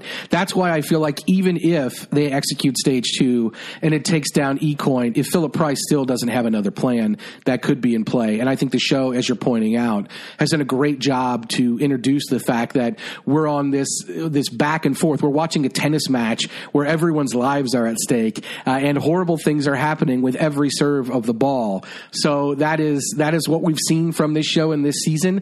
That's why if stage 2 happens and it's a takedown of eCorp on this level, that I don't think it's necessarily the end of Philip Price or eCorp. Maybe it is. Maybe we'll move on. But I feel like once that happens, unless the next stage is Elliot realizes that the Dark Army was so negative that Elliot then has to lead the uprising against the Dark Army to take the United States back in some way, shape, or form from whatever he hath wrought. Then once E-Corp is done, the story does have some finality to it, unless you go to that next stage of Elliot versus the Dark Army at that point. So it seems like right now Elliot is working with the Dark Army. All right. Well, let's start moving into the Angela storyline. Let's go to the Enchantment Under the Sea, if you would like. Antonio. Let's go to that Enchantment Under the Sea dance. Yes. Oh my God! You hear those horns blaring right now? It's really good stuff. I love it. What's with all the Back to the Future? I mean, it's not like it's the first time that Back to the Future has been all over Mr. Robot. We've seen Back to the Future references in the past. Angela and Elliot were supposed to be watching Back to the Future together as early as season 1, early days of season 1. I think the pilot of season 1, in fact, she brings it up again in last week's episode, and we get some sweet Enchantment Under the Sea jams playing here in this episode. What's the deal with this? Is this just fun because clearly the people who make Mr. Robot love Back to the Future, or is there something more? I don't know that we've ever had as many questions in 1 week about one singular topic as we had people asking about this. We had lots of different tweets. We had lots of emails, lots of people reaching out asking about the Back to the Future of it all, if you will. And shout outs to everybody who did that. There were so many. People really recognized this instantly. I think Sam Esmail has stated that Back to the Future 2 is one of his favorite 7 movies of all time. That is, it makes its way into the show vis-a-vis Elliot and it being his favorite movie. As you're pointing out, Angela reintroduced that last week. So there is that just surface connection, the connection to the fact that the people that are involved with this show love Back to the Future and that these music cues come from Back to the Future as a way of saying, look, this is something we really love, in the way that we had Where Is My Mind connected to the Fight Club story in season 1, right? That it's something that orally brings up this memory of something that you remember that is similar to what you're doing. The problem with that, of course, is that Back to the Future is very much a story about time travel and about altering timelines and about that sort of intradimensional sci-fi that we have to be very careful with in Mr. Robot, which is a show that is more grounded in actual reality. And so I think a lot of people have been speculating throughout the course of this season especially that time travel may be some element of this. People are suggesting that White Rose is some kind of time lord. White Rose even says it. I'm a time master. I hack time. Time is very important. So look, White Rose couldn't be more time specific. Even what happens with Angela in this episode with the drawing of the fish tank and everything that's the drawing of the water out of there, everything that's happening there. There's very time specific elements to this, the beeping of White Rose's watch. So time is a very present thing on this show. So time travel is coming to Mr. Robot. That's the thing where I'm not going to cross that bridge. I have a time travel theory. My theory is that the whereabouts of Tyrell Wellick all season long, where has he been? How has no one been able to find him? Because he's been riding around the country in a time truck, a truck that is selling Time the Herbs. Oh, THYME, a time travel. He's a time traveler. He's been time traveling all season long. Look. Now he's back, and Elliot's like, oh, he has to be real. I can smell the time all over him. That is sage-like wisdom from you, Josh. Yeah. I was going to say my wife's name is Rosemary, but you all know her name is Emily. I like when you pepper in puns into the discussion. It really adds a lot of flavor to what we're talking about. Yeah, there is a lot of I don't think we have time for many more of those, right? So we have to be careful. But yeah, I don't know. I don't know what the Back to the Future of it all is, but it's more than. I mean, look, there were what? There's Earth Angel at the end of the episode. Earth right? Angel, yeah, absolutely. Will you be mine? There's that. There's the night train, the horns in the car, as you're saying, the sax. There is Lindsey Buckingham's song, which plays. I think it's Time Bomb Town. This is the song that Marty is awakened by, and by the clock radio, I think, or when Doc Brown calls. There's that in Back to the Future. There is Davy Crockett, which plays in Back to the Future, and there's a tunnel scene here. Which tunnel was that, by the way? I don't know which tunnel. Lincoln, that was. Holland, what's going on there? Well, she's definitely going to New Jersey. There's no question about it. So it depends on where in New Jersey she's going. Either one of those would work. Okay, we need some Wiggler roadway, some Canadian. I'm not New a York huge analysis. tunnel. I'm not a huge tunnel expert. I couldn't tell you too much about the tunnel side of the bridge and tunnel equation. Yeah, never pegged you for a bridge and tunnel guy. So, No. But yeah, this is ultimately a lot of Back to the Future in this episode. It's a lot. Hopefully it's just surface stuff. Hopefully it's just fun to shout out, and hopefully none of it is building towards some major time travel reveal, not Time the Herb. That's my impression. I think that it serves three purposes. In that, A, it sets a mood for the scene. Anybody who doesn't get the reference, there's still an impact with the soundtrack and the things that are going on there, right? The second thing is it does have some, just surface connection. It makes you think of something that you like, and it's a homage, if you will, by the creators. I think this is the most likely thing, that there's the element of homage there, and that's fine. The third thing is that it is hinting or maybe playing with viewers' beliefs about time and introducing that into the debate without really getting us too far down that road, but just putting that out there into the ether, letting people chew on that a little bit, having fun with the people on Reddit. Shout out to the r/Mr. Robot subreddit there, where people are really talking about robots, actual robots, androids, MK Ultra, mind control, time travel, all of it. So I think that it does feed that beast, and it gets people talking about the show on that level, which I think is really fun. I think Sam Esmail is a wonderful, wonderful creator of television, but is also a great fan of so many great things that have been created TV and film wise. And I think it's impossible to not see that in his work. And I love that about Sam Esmail. I love that certain scenes feel like they came right out of Kubrick, or certain scenes feel like they came out of Blade Runner, or certain scenes feel like they came out of Back to the Future. I love that, because as a person who likes all those things, I feel like the person who's making the show understands me, thinks like me, or thinks like I do, and really it feels like I do ultimately. And as a result, I feel more of a connection to the show. So it serves that purpose as well.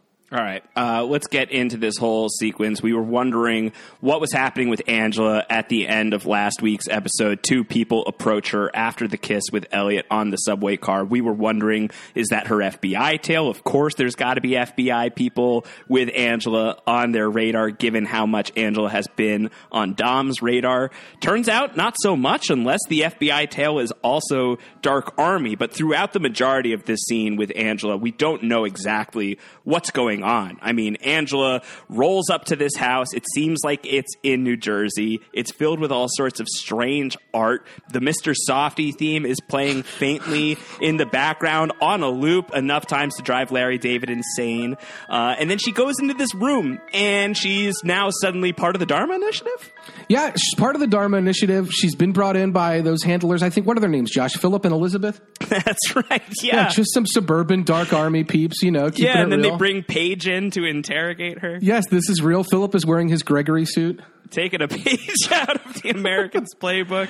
Yeah. Oh, my God. This is ultimately, it's weird because the soundscape is great, right? When she's walking and you hear the sprinklers on the lawn, you hear planes flying over. So she's definitely probably somewhere close to Newark Airport. You hear the Mr. Softy truck drive by, you hear dogs barking. This seems to be a suburban neighborhood, and it's a lived-in house. There's a tennis ball that tells them where to stop their van in their garage. There are things that would be in the garage, but once they get in the house, it's weird AF, bro. Like, there are some crazy things in there. First of all, the walls are all white as she's walking down the hall to get into whatever Dharma station that is. The pictures on the wall have all the faces blacked out with some kind of colored tape. What's going on there? Yeah, I have no idea what that's all about. And she gets into the room, and then, she's in a room that is black, except for the only light coming in is from an aquarium light and from a skylight. There is what kind of fish is that? A koi? What's going on there? Let's not be coy. Let's just call it a koi. It's a red herring, like I said. But there's a giant koi in a fish tank there. There is a table in the middle of this room. Cordy's uncle. Yes, that's exactly what that is. Cordy's Uncle Koi is in the tank there, and there's a table, and on the table is a ancient computer, a Commodore 64. Is the koi is named Koi Adana? Koi Adana, and you could get into some correspondence. There's all those things that are happening. This is so screwed up, man. It's so screwed up. You don't have a theory about the tape over the faces? I have one. Give me the theory. Let's hear it. Did you? We talked about this a little bit. I don't think you're on board with me on this, but I'm saying it because I want to say it. Like the woman, the Elizabeth, if you will. She didn't look a little bit maybe DDP-ish to you? Yeah, this is something that Antonio and I talked about offline a little bit after watching the episode of the woman of the two people who have Angela and bring Angela to this house. Antonio, you really think that because this woman has reddish hair and has features that may be similar to Grace Gummers, that she is going to be DDP's mom? Then why not just cast Meryl Streep? Yeah, right. Do you think they could get Streep? I think they would have if they could have. Got good Streep reach. But ultimately, I don't think that it's DDP's mom. But I think that's too far for me. I think the door's open, and the only reason the door's even open to me at all is the faces are covered up, right? Like, I don't know why those faces are covered up. I think the implication would be that Angela might recognize. I mean, they're not doing anything to cover their faces. The Philip and Elizabeth, the people that are bringing Angela in, they're not covering their faces. Why not just put a blindfold on Angela? I don't know. I don't know the answer to any of that.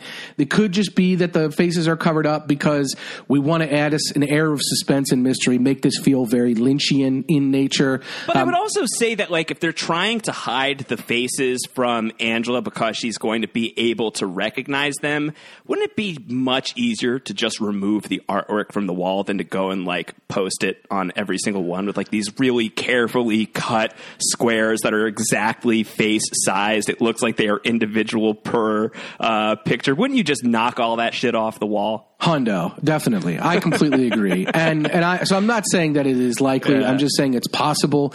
What I think is most likely is I think that this whole enterprise of them rendicting her essentially, but not black bagging her head, putting her in the back of a van, not talking to her, wordlessly marching her down a hall in a weird suburban home while the Mr. Softy music plays, and putting her in that crazy room with a leaking fish tank. All of this is by means of psychological control or psychological manipulation of Angela. I think the tape is there over those faces to rattle Angela, to have her psychologically screwed up. To rattle her cages? To rattle her cages, if you will, the Faraday cages, to put her in a position where she can be manipulated, she can be turned, if you will, that she can be talked to or evaluated at her lowest ebb. I think this is all part of the psychological manipulation. Look, when we, and this is a horrible subject, but when we in the past as a country have tortured people, there are a lot of ways to go about it that don't involve physical pain, that involve psychological affect. You could turn lights on, you could keep people awake, you could play horrible music, whether it's the Barney the Dinosaur theme or death metal. Those are all things that we as a country have done to have a psychological impact on people. And I think this is a connection to what happens with Angela in this episode, which is a lot of really weird shit that is probably just designed to psychologically rattle her and get her into a position where you can properly evaluate where under pressure or under psychological manipulation, what would she do? What would she reveal? Or can she be controlled? Which I think is ultimately what White Rose's goal in this is. I should also add, I don't think Angela is the only person who's ever been put in that room and been given that treatment. We'll talk about what we see on the Commodore 64 when the disc is loaded. Let's get into it. Yeah, so the girl comes in, right? So Angela's in this room. We had a red carpet, a black wall, skylight, a koi in the tank, and we've got the table with the Commodore 64, a red phone, and the book Lolita sitting there on the table, and that weird hang in there poster of the kitten. That's really all we've got in this room. Am I right?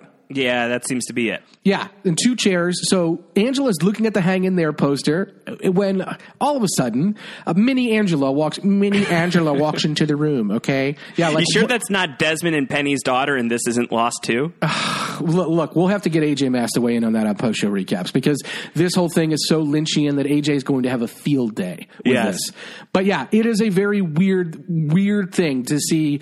Same hairstyle, blondish, pulled back in a high pony. Like, that's what's going on there. High pony. Yes. Yep. So she's right there wearing the suit, and she's interrogating kind of, but asking Angela a series of really weird questions ultimately. And all of this is, I think, by means of rattling Angela. But when we see her load the disc, this girl, the interrogator, let's call her Paige, if you will, or Mini Angela, whatever you want to say. When she loads the disc, we see actual games on the disc. We see Pitfall, which is, of course, an arcade classic and has been made on basically every video game system there ever is. We see Maniac Mansion, which is a personal favorite of mine. Crazy to see it turning up in this episode on this disc, but definitely a game. And then we see a lot of things that aren't games or that aren't as big a file size. They're called like Tan Book. Tan Book, Blue Book, I think. There's Ugly Red Book. Ugly Red Book, Green Book. To me, those are possibly files relating to previous interrogations like this. There don't seem to be actual games. They don't seem to be very large files like the games are that we see on this disc. If you look at the blocks that are taken up, the memory space, the games take up much more. These files seem to be very small. I think they could be related to other incidents like this. And then we see this fake game that she loads that is ultimately the thrust of the questioning that happens.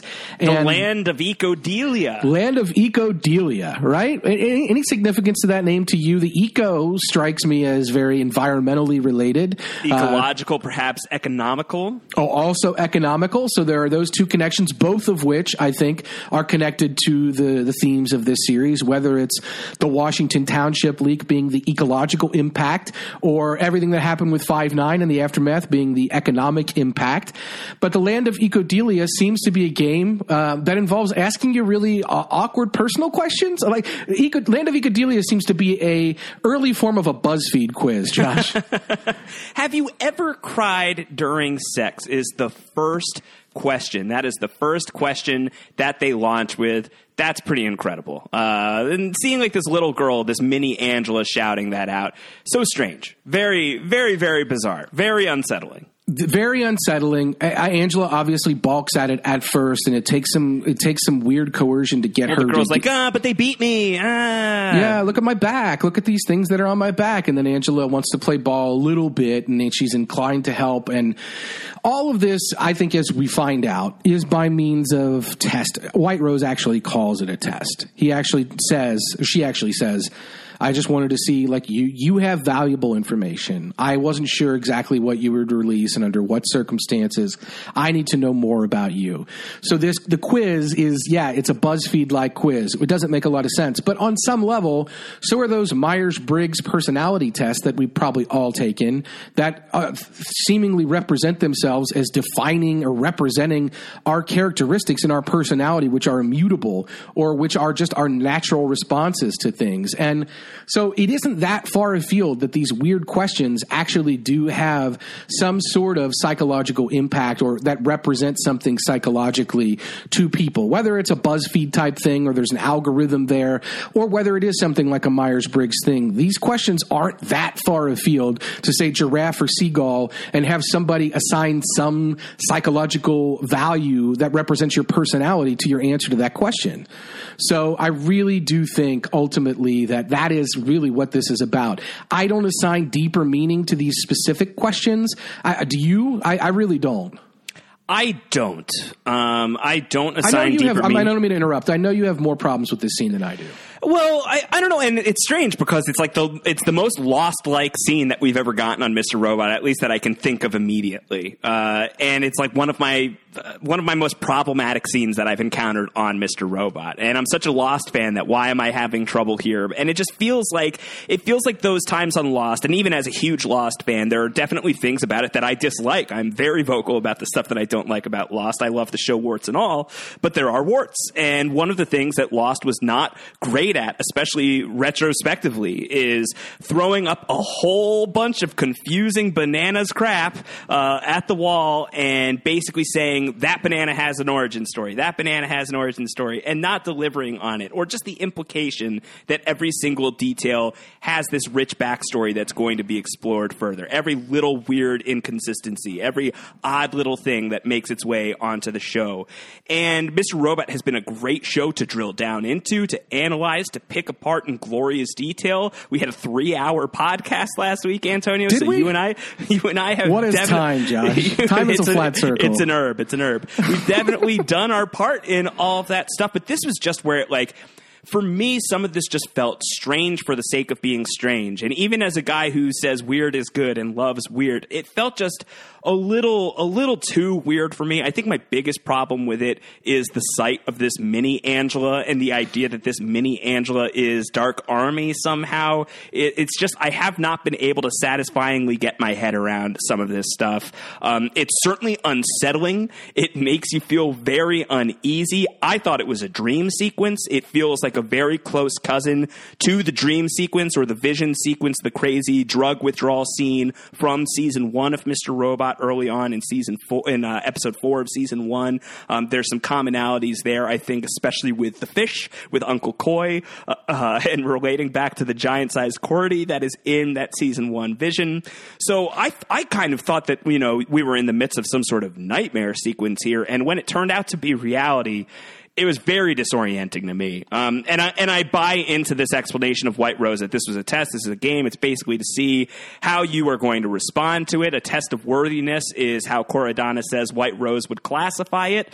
I get that, really trying to throw Angela off with as much weird stuff as humanly possible is part of that experiment. But it just, I don't know. It's hard for me to explain in a coherent way other than to say it felt like we were getting messed around with, and I'm not sure that we were getting messed around with for any reason other than being messed around with, which is fine if that's the case. If that's to, make you feel this dizzying sensation and this feeling of disorientation, I'm good with that because it certainly worked.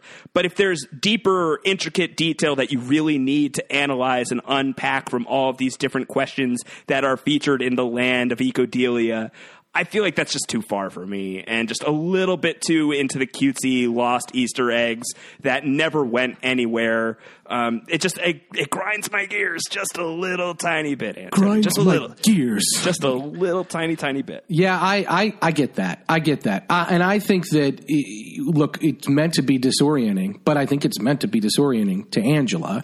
And I think that we as observers, as third-party observers to that, I can't help but also be disoriented. We're not seeing the stage management of it. We're not seeing the planning and the blocking and the direction of it. We're not hearing the other end of every phone call. So it's going to be disorienting to us as well, and that certainly is by design.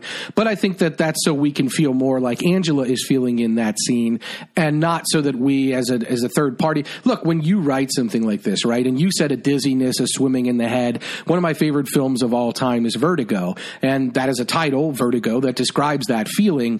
But there is a key moment in that film where throughout the film you have known everything only that the main character knows, and at some point in that film you learn a secret that the main character doesn't know, and then for the last 20 to 30 minutes of that film the suspense comes from, now that I know this thing that our main character doesn't know, man, what's going to happen when he finds out, if he finds out, how is this all going to play out? And so you're disoriented throughout the film until you learn the secret, like the main character is, but the disorientation after that comes from watching that main character spin throughout the reaction of it and seeing how that all plays out. And so there is that aspect of it. There's a choice that is made where we are kept in the dark on the true goals of what's happening here. I think that the service is paid to us by White Rose when White Rose tells Angela that was a test. Like, all those things were by means of a test. There are even a couple specific things that White Rose lists and talks about by means of saying, like, oh yeah, the thing with the scars, that's makeup. That's basically to see if you have empathy or if you're gullible. Take your pick. It doesn't matter which one, but we're seeing on what level you can be manipulated as a result of those feelings. Do you have empathy that can be taken advantage of? Are you gullible to the point that can be taken advantage of? And White Rose says all this by means of saying, look, my allies, my people that I work with, they would have killed you 90 days ago. And 90 Days Ago, by the way, is, I think, before the hack.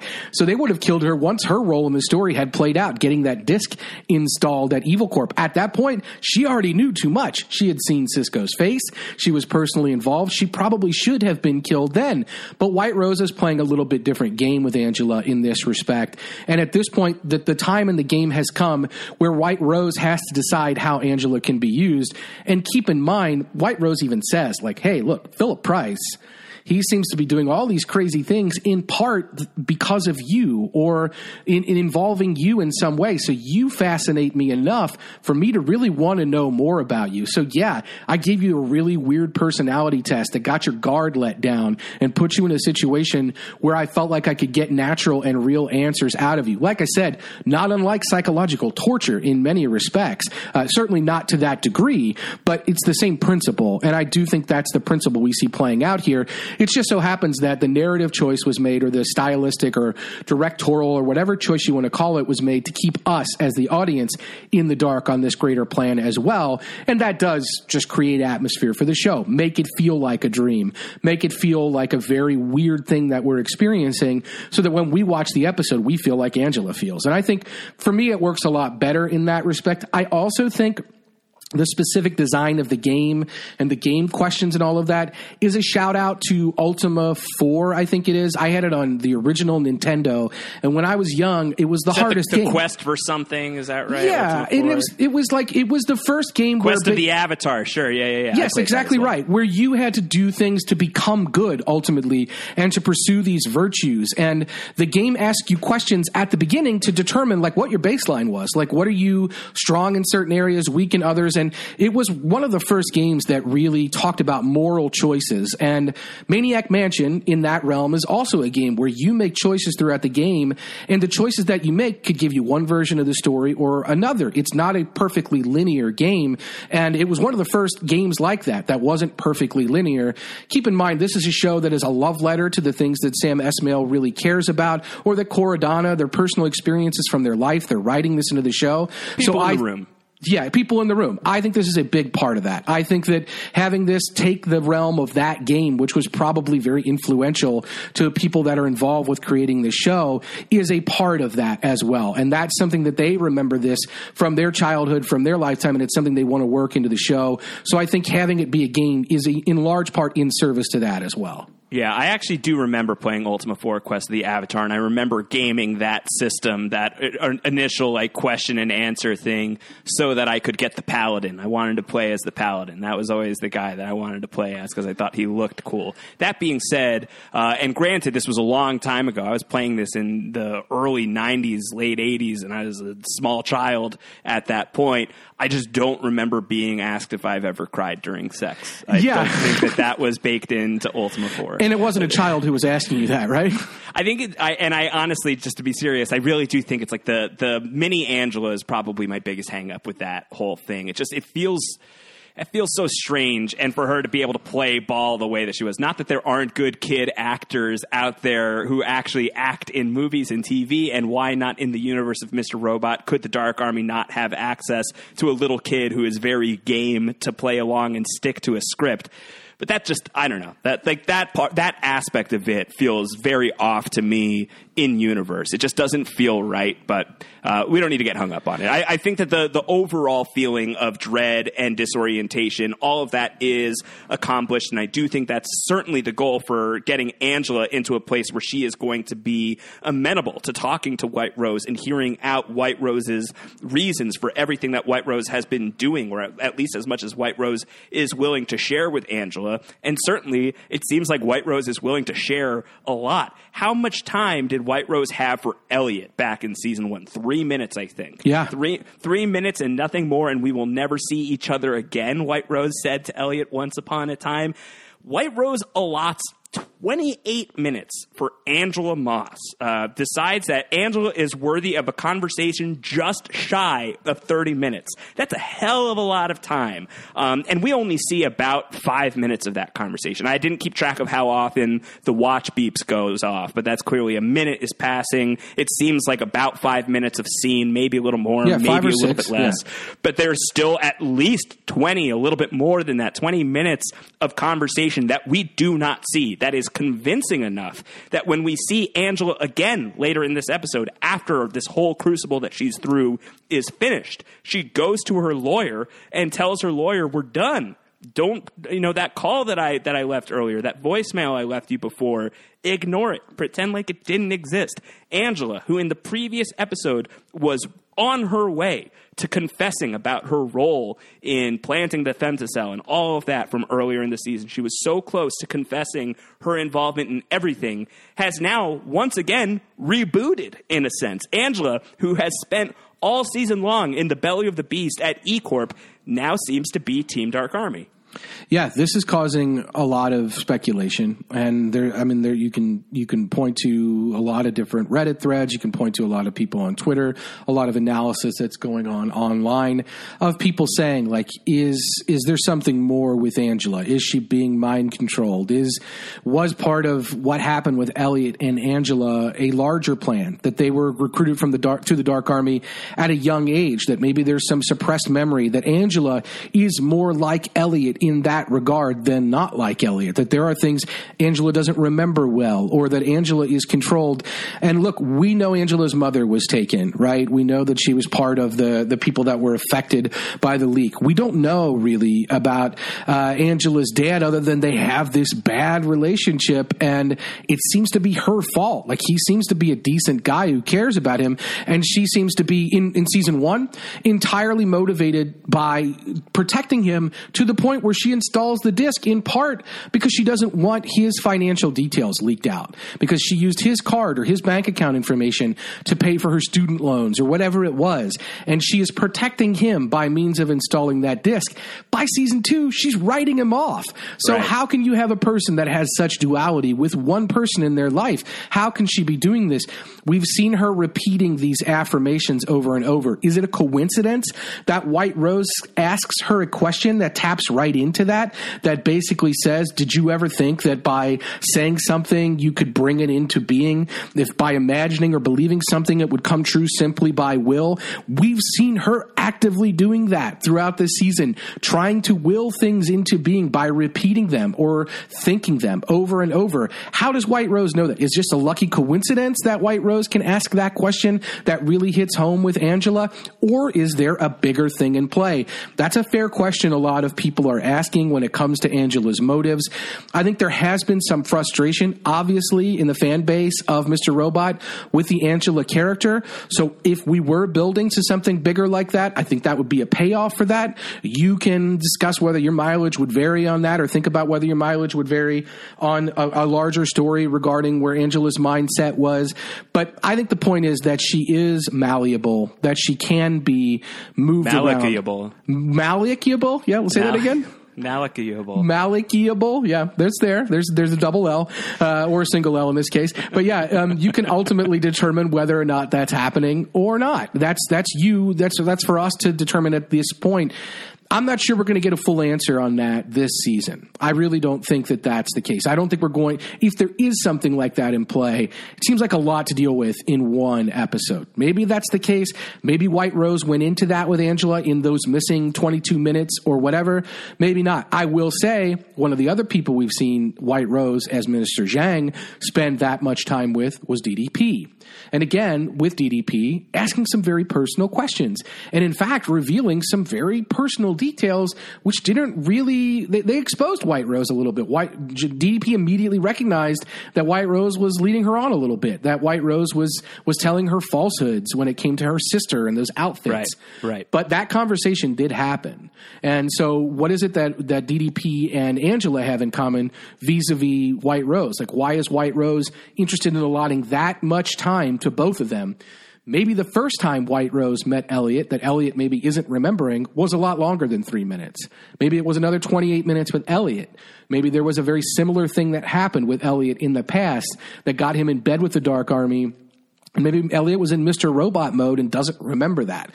All those things I think are entirely possible. Whether or not Elliot is represented by Tan Book or Blue Book or Ugly Red Book or not, or whether one of those is Darlene, it could be that White Rose has already had those conversations with other people that are involved, and that when we find out that stage 2 is Elliot and that Elliot is involved in the Dark Army, has Elliot already been flipped or recruited via White Rose's methods that we see, parts of in this episode? I think that those are valid questions to ask for sure.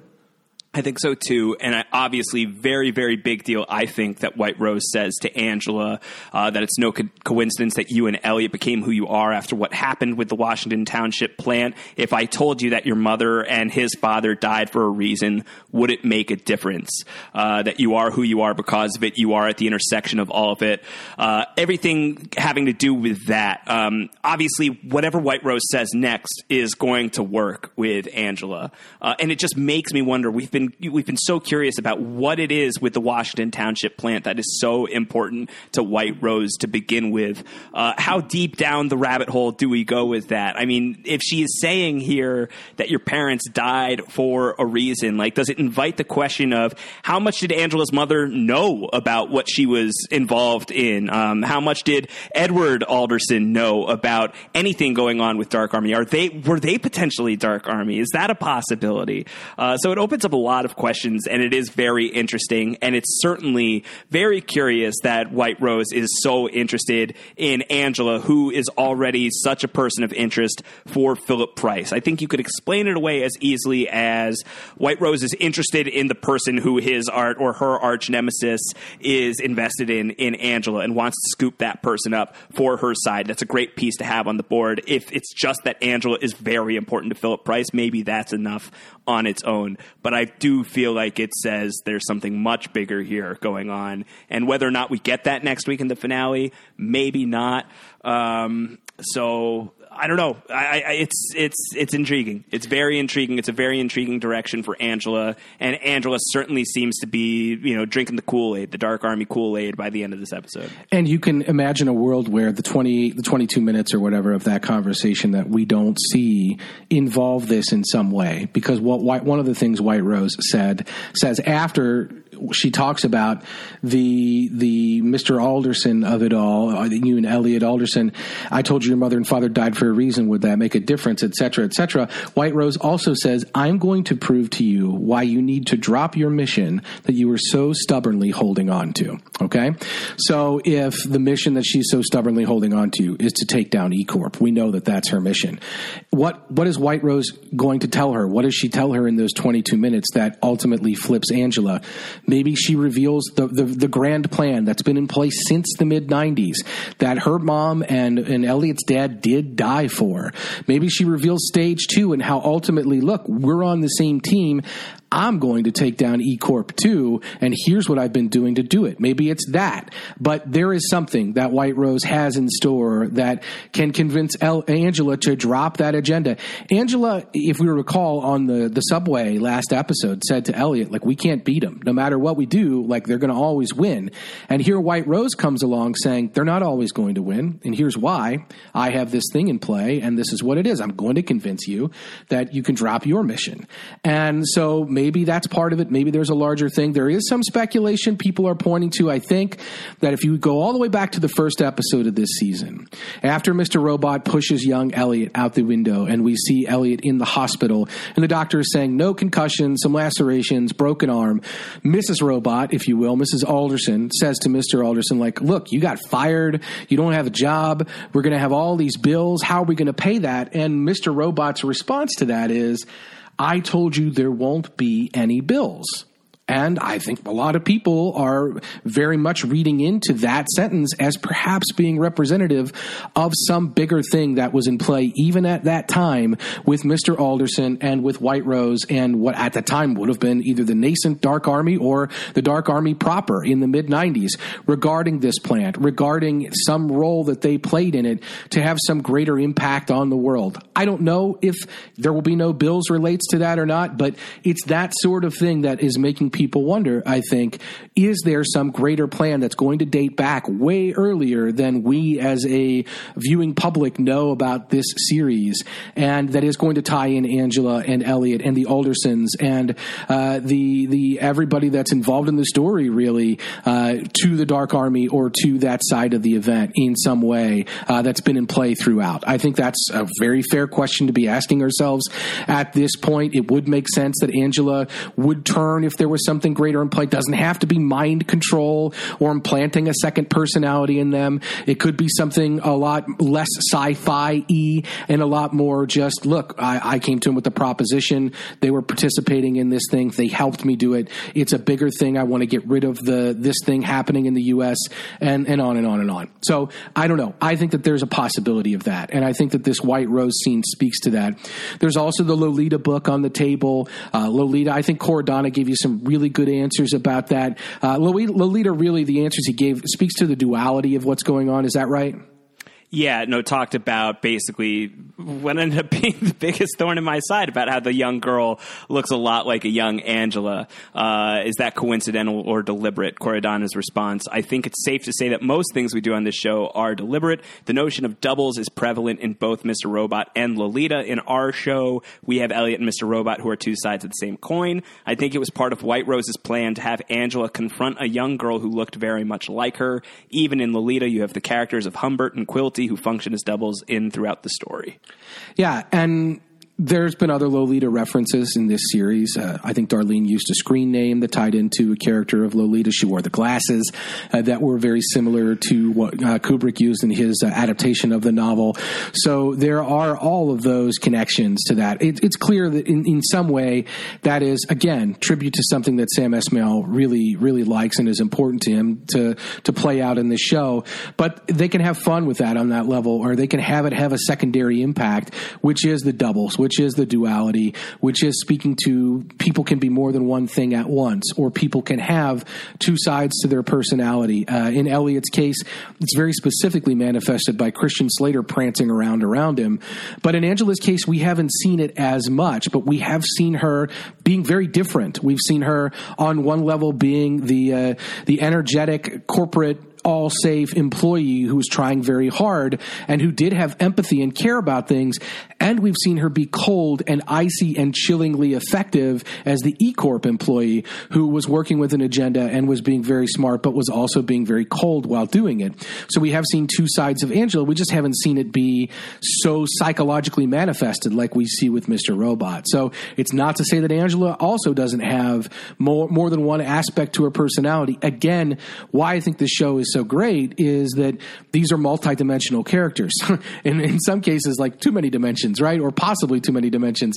But we're not just getting a one-dimensional, shallow character. We're having a lot of depth, and we're finding out more about that depth episode by episode. And what we see with White Rose and Angela in this episode, I think, is in pursuance of that. It's White Rose finding out more about Angela, exploring that depth, trying to figure out where her motivations are, and doing so that she can use Angela, keeping in mind, of course, that Angela is Philip Price's favorite toy, or that Angela is something that Philip Price is very sensitive to. This is an important piece in Philip Price's game, and so it's important for White Rose to control that piece, and I think that that's a part of it too. Yeah, lots to chew on. Lots and lots to chew on from Angela, the big center character of this episode for sure. I mean, as much as things get interesting with Elliot in a second here, Angela is at the heart of the weirdest storyline in the episode for sure. And I think a really major development obviously took place with her that we don't understand the full gravity of quite yet. But very, very exciting stuff. Anything else from that story before we start talking about Elliot? The only thing I would add is that her poor lawyer, Angela's just like the worst client that lawyer must have by far, and I can't imagine it's close. Right? Like Angela just like calling her and being like, "Hey, let's work together," and then she goes in from New Jersey all the way into Manhattan, shows up at the bar, and Angela's like, "Yeah, go home." I mean, Angela panically calling this woman, be like, "Yeah, I'm going to confess." Then shows up, "Hey, don't call me anymore. You called me." Yeah, they have a very abusive relationship, right? Like in season season 1, Angela gives her all the details that she needs on this case to get it going again vis-a-vis Terry Colby. And then she wants a job. Is this all just vengeance because she didn't get the job? Right. Then she wants a job, and the lady's like, you don't belong here. Get out of my office.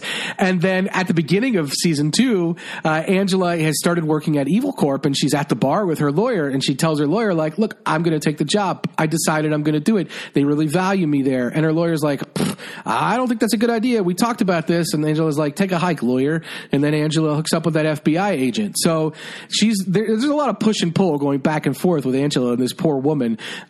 Pardon me. But it ends with this, don't call me again. So there's definitely that. It's great. And I like the bad penny metaphor as well, that Angela keeps turning up, that every time White Rose turns a corner or looks into something or wants to make a move at a certain part of the board, this piece is center to wherever White Rose wants to go. So it has become very important for White Rose to evaluate this piece and to figure out if this piece can be one that she can turn and use for her own purposes. And can this bad penny become a good penny? Right, exactly.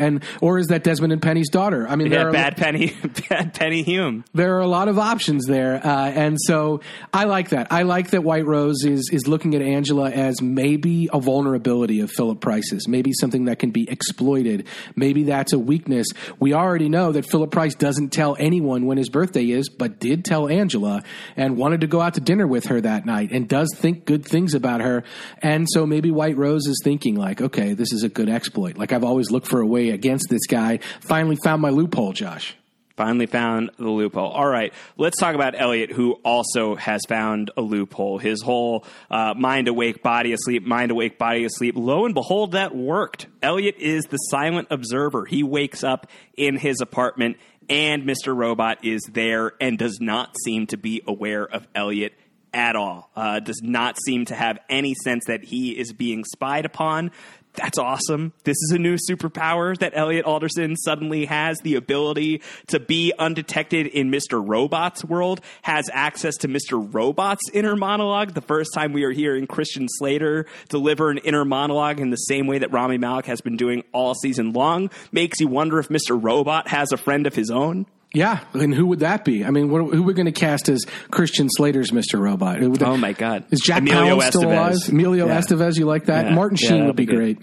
He'd be good too. Lots of different options on the table there. But yeah, no, it's very cool. I wonder if this is something that we will see more of. I hope that it's something that we will see more of as we proceed forward in Mr. Robot. I love this idea of Elliot getting to be the silent observer, and that's a way for Elliot to have a little bit more access to what Mr. Robot's machinations are, to be the fly on the wall that Mr. Robot can't control in those moments. That's a really, really cool development, and it obviously pays off here that Elliot is able to spy on Mr. Robot, who is going off to meet with somebody to do something. There's going to be a taxi on 8th Avenue and 25th Street. He's going to head out and go to there. You know, it's really a bit of a walk from where he is, not to get into the Canadian New York of it all. And Mr. Robot is such a good New York show. But we see Elliot ripping through Washington Square Park trying to find Mr. Robot.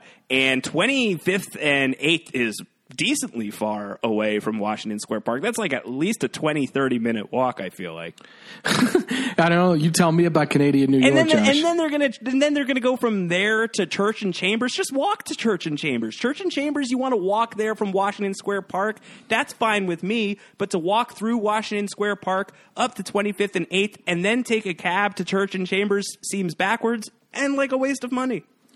Hashtag Wiggler geography. I'm just saying, I'm just putting all of that out there into the universe. I don't know what's going on here. I want to ask you this about the mind awake, body asleep, because I thought you had a good conversation with Cora Dunn about this. Put my mind a little bit at ease so that my body could be at ease about this. I don't think what we're seeing when Elliot wakes up is a lucid dream. Do you?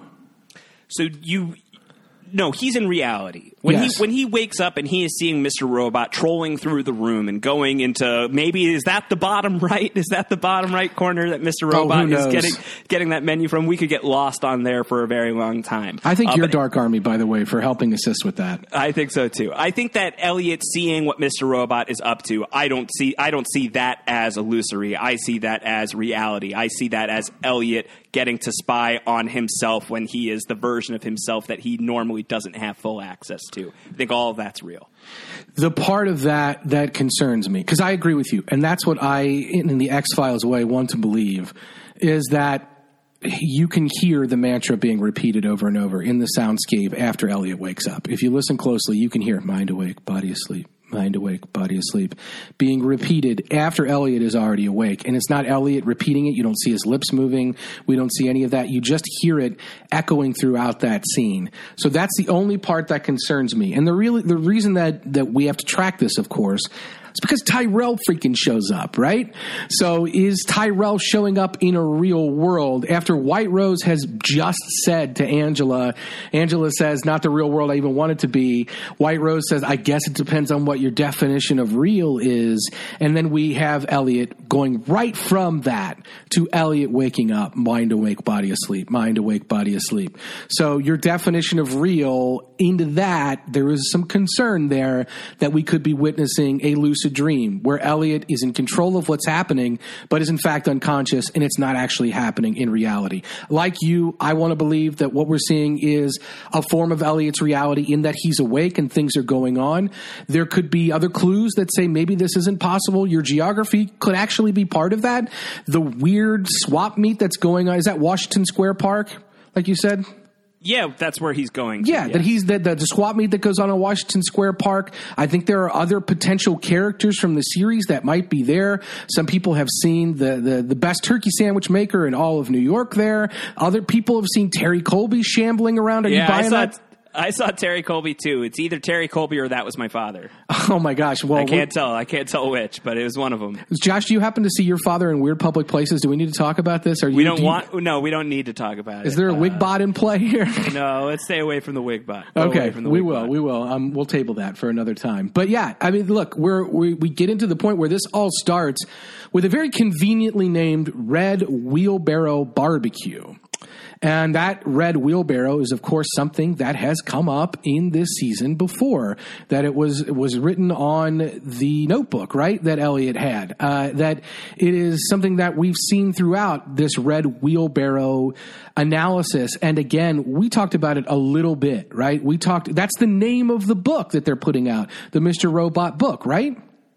That is indeed the name of the book, yeah. Yeah, so the Red Wheelbarrow there, it's just almost so convenient that happens to be the name on the flyer. The Red Wheelbarrow, as we previously talked about, was a short poem by William Carlos Williams that is really all structure, that is very little content. That I think the poem itself has 16 words, and that it all depends on the structure of the poem and how you read the words together, what meaning the poem has to you.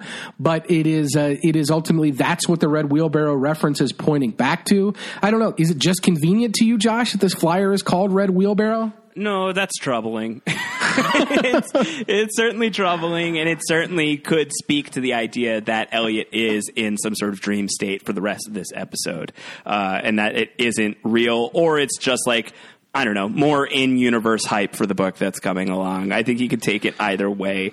I also want to believe that this is real. I choose to believe that this is real until proven otherwise, but that's troubling. It's troubling that this is on there. The Red Barrow BBQ menu that I am looking at right now, not in person, but on the screen. I was going to say, if it's real, you should get some for lunch because it sounded pretty good. No, so that's a little bit alarming. But what Mr. Robot goes through, the complicated cipher, if you will, that was a direct shout-out to the DEF CON conference, DEF CON 22, the very similar steps, very similar setup. That was very much a tribute to that and a call out to the people. DEF CON is a hacker conference that participated in that challenge, that puzzle challenge. So that is a direct reference to that, and it features from that. And so I wouldn't read too much into that otherwise, except to say that is very much where that is based from, and that's sort of shout out in the tip of the hat to that. But yeah, this whole scene disorienting. Like I said, the soundscape does it. The fact that it says Red Wheelbarrow does it. So this is absolutely, all of those things are concerning. But like you, I want to believe, because Elliot wakes up, he gets there, Mr. Robot leaves the room. Elliot has disappeared. I think it's great. Mind awake, body asleep. Elliot's gone. Mr. Robot leaves, but then Elliot is there. Yeah, Elliot's there. Elliot, he catches the door. He goes out of the apartment with Mr. Robot. That's a cool little visual touch, I think. But he's able to follow Mr. Robot through Washington Square Park, apparently walks all the way up to 25th and 8th Avenue because that's a thing that you're going to do. Gets into a taxi cab after he realizes, I'm not following Mr. Robot. I am Mr. Robot. What am I doing here? So he gets into the cab. The cab driver knows him by name, knows Elliot. Elliot is very confused by this. Apparently, the cab driver doesn't know the address that Elliot is supposed to go to. Yeah, whoever set this up did not do a very good job. Like, they hired the cabbie to show up at a specific spot, but didn't give them directions where to go next. But yeah, the cab driver knows Elliot, knows his name, knows he's supposed to be there. There's a lot of Arabic, Egyptian Arabic that's going on. Sam Esmail, Rami Malek, both Egyptian or American. So that is ultimately what I think a great connection there. But nothing is really said in that Egyptian Arabic. The people that have translated it have found the guy does say something like, I can't believe I agreed to take this job, or I can't believe I agreed to do this. So that is at least part to show that he was specifically hired for this purpose. We don't ultimately know what it is. Like you said, it seems like some of it might be walkable. They get kicked out of the cab at some point. They end up ultimately pretty close to where they need to be anyway. So I don't know what role this cab driver serves or what function is. But yeah, Elliot walks up. I'm Mr. Robot. What am I worried about? This is ultimately what's happening. And yeah, gets in the cab, doesn't know where to go. But yeah, Deus Ex Tyrell here, or somebody just shows up at the end and says, oh, here, let me fix that for you. I know the address. And yeah, it's Tyrell, Josh. It's Tyrell. Tyrell's back. He is in the car. He is acting so casual about everything. I think that that's a big piece of people saying this feels a little anticlimactic that here's Tyrell back on this show. I think it's because it's delivered in that way. It's really casual of Tyrell just hopping into the taxi, giving the address. Elliot is bugging out, but Tyrell is not tweaking out at all, is basically just saying, don't worry, we're safe. Everything is good. We got to be a little bit careful, but everything's cool. Our partners have proven to be very influential. He seems really, really chill about the thing, and I think that his chillness maybe causes other people to be a little bit more chill about this than they otherwise would be. I also think that this doesn't benefit from... I think that this is one of the things that benefits the least from breaking the finale up, is dropping Tyrell in this moment. I think that is a big part of why it plays out. Like, if you could just go immediately into the next scenes of Tyrell, that's so awesome. But now having to wait a week after that, I feel like that's probably harder. And I think that is, an unfortunate side effect of breaking the finale apart 2 weeks. Yeah. Shout out to Tom Tumillo, a big supporter of post-show recaps in the podcast we do. Tom, I think, had some major problems with this episode, thinking that it might have been the worst of the entire series.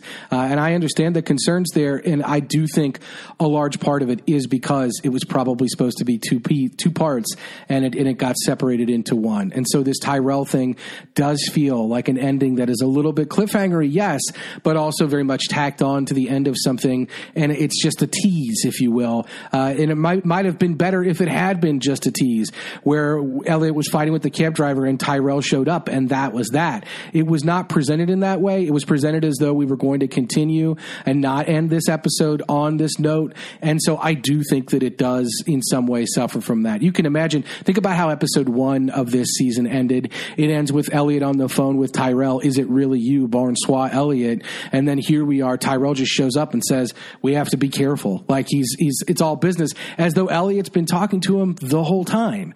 And right. This is just, it's very nonchalant, if you will. It is not a, man, where have you been my whole life? Or, man, how have things been going? It's very much like, we have to be careful. There's where we need to go. And I love that Tyrell is back. I'm hoping Tyrell is back for real, that Mr. Robot was lying, that Tyrell wasn't murdered. But I think there's a strong possibility, Josh, and this isn't, I'm not going to plant all my flags in this theory, but I think it's worth noting.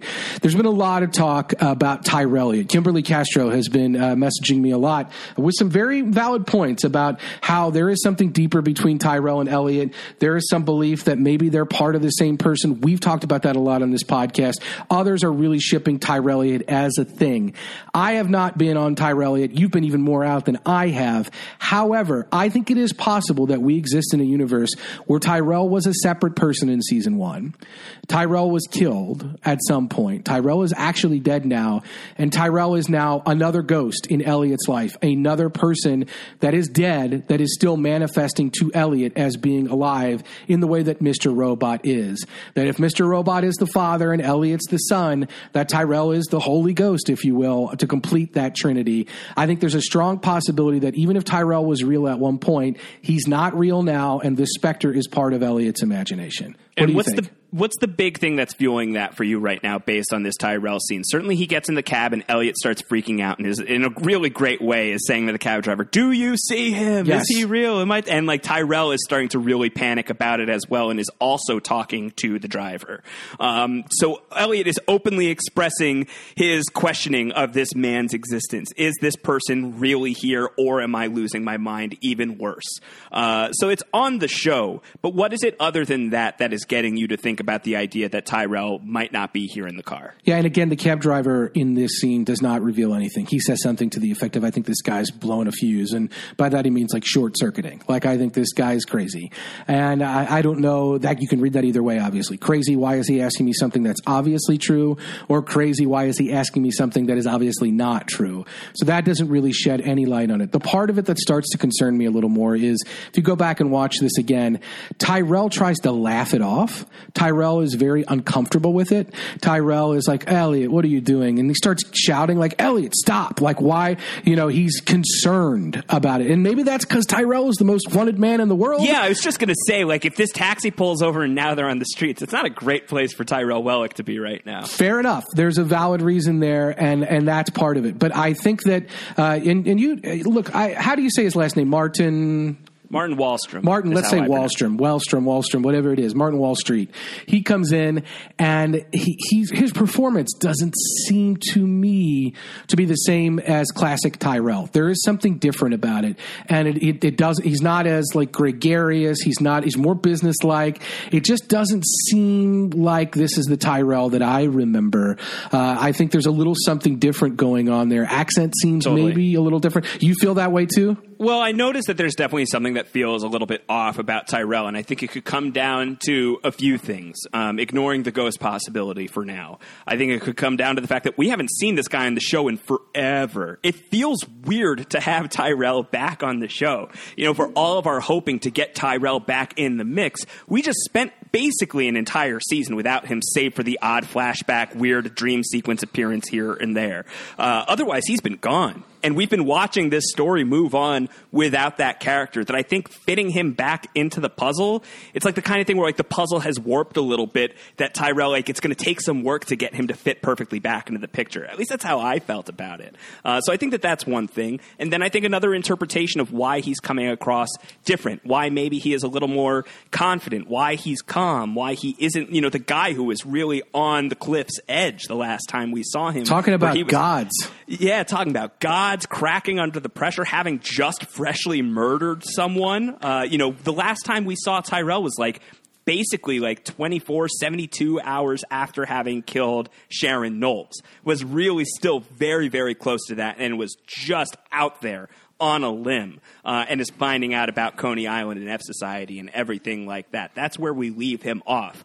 Lots of time has passed. At the very least, 86 days. We are probably in the 90s by now, maybe getting close to that day 95 that I thought about as a possibility a couple weeks ago. Yes. Maybe that's where we're moving toward. And a lot can change for people in that amount of time, especially a guy like Tyrell, who would be the most wanted person on Earth, who would be working carefully with our investors, as he says, to Elliott at one point, working on what stage 2 actually is, if Tyrell is physically in the mix and is putting sweat into this project. This could be a guy who has changed very much and believes very much in the cause that he has now signed on for, having told Elliott at the end of season 1, bring me into this. I want to know everything. Now 90 some odd days have passed, and the Tyrell that we know now may be a very galvanized, driven individual in the midst of this cause. And that could be why he's acting differently, if this is a real Tyrell.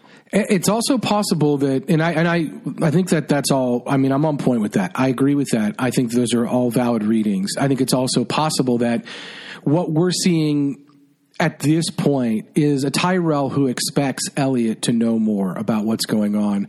And let's assume that Elliot is a quote-unquote master, as the Dark Army has labeled him. Let's say that Elliot is one of the two people that Philip Price isn't more powerful than. Let's say that Elliot represents the prime mover or one of the key hands in play. Stage 2 is his plan.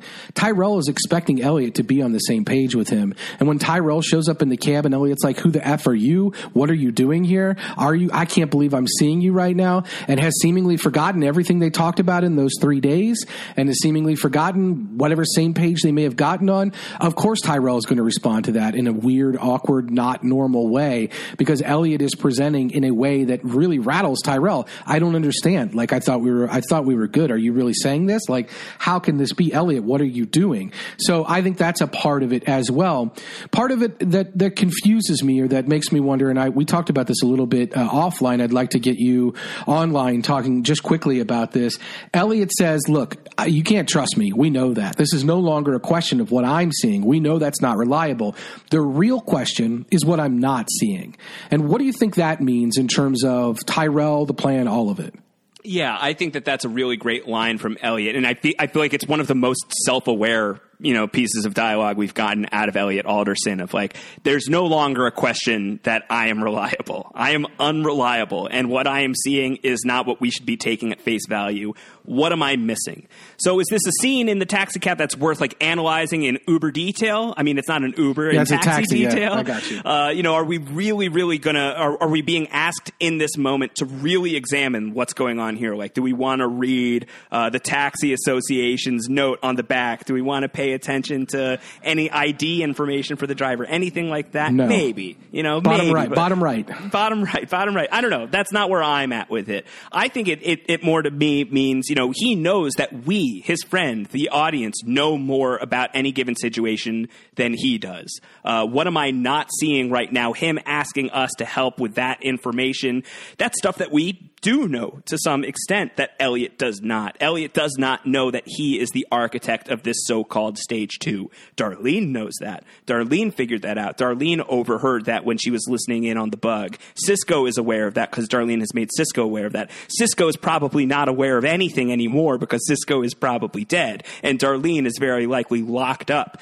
This information never got to Elliot. So when Elliot is saying, what am I seeing here? What am I not seeing here? What is the thing that I am missing? Elliot is missing key information that we have known for a few episodes now. That Elliot is this co-architect, if not outright architect, of Stage 2. Stage 2 is his plan, is what we were told. Elliot meeting with Tyrell Wellick. Why am I meeting with Tyrell? What am I missing here? Why was I set to meet with Tyrell Wellick and go down to Chambers and Church? That's stuff that maybe we can put together a little bit, but Elliot himself can't put together yet. Yeah, and I think that's what he's not seeing. I think you're right about that. I think that I wasn't sure about that, and talking to you put my mind at ease a little bit, because I was of the mindset, and I was want to bottom right that. I was want to look at the cab. I was want to say, we're not seeing. The other thing is, one thing we're not seeing in this scene, of course, is Mr. Robot. Like, that is one thing that Elliot's not seeing when he sees Tyrell. He's not seeing Mr. Robot and Tyrell at the same time. Now, that's because Elliot is Mr. Robot, and we're not sure ultimately what form he's in. Right before he gets in the cab, of course, as you pointed out, he says, what am I worried about finding Mr. Robot? I forgot. I'm him. Like, that's where I need to go right there. So that's maybe why he's not seeing that. But I think more to the point, I think you're right. Like, what he's not seeing is what he doesn't know about, what he's in the dark, and not the Dark Army, about, which is this plan that he formed, which is Stage 2, which is those 3 days while he was under. There's a lot that Elliot's not seeing in terms of the greater plan plan because he's in the dark on it, even though he was probably part of forging it. May have, in fact, been the one who did forge it if it only relates to stage 2.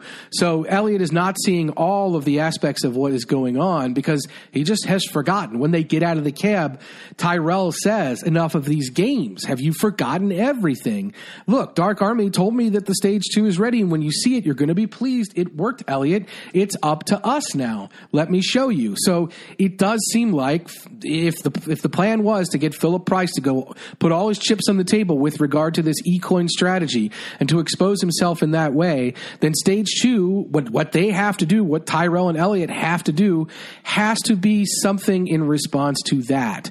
That causes a problem with that. That takes eCorp well and truly fully down. I don't know what that's going to be, but that does seem to be like what Tyrell and Elliot's role is coming up, is to execute stage 2 that Elliot planned, and that it did everything that they thought would work, did work. I mean, we know the hack worked, but what else needed to work after that to get them in a position to execute the next stage? I think it has to be Philip Price sticking his neck out, going all in on this other eCoin strategy.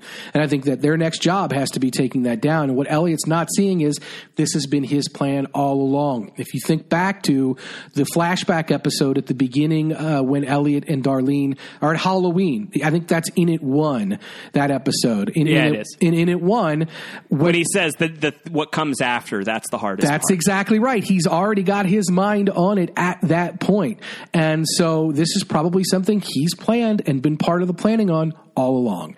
And so the question is, like, why did he forget? So Tyrell probably does seem rattled because here's this guy who I've been following that has some greater thing. The part of that concerns me a little bit is at some point in season 1, Tyrell says to Joanna, like, at first I thought this guy was just a tech, but now I see he's got something bigger. So Tyrell hasn't been in on the plan from the jump, I don't think. But at some point, Tyrell was brought into the circle of trust and has worked with Elliot on that, and now they're going to execute stage 2 together. I don't know what Tyrell's larger goal is. Revenge against Philip Price?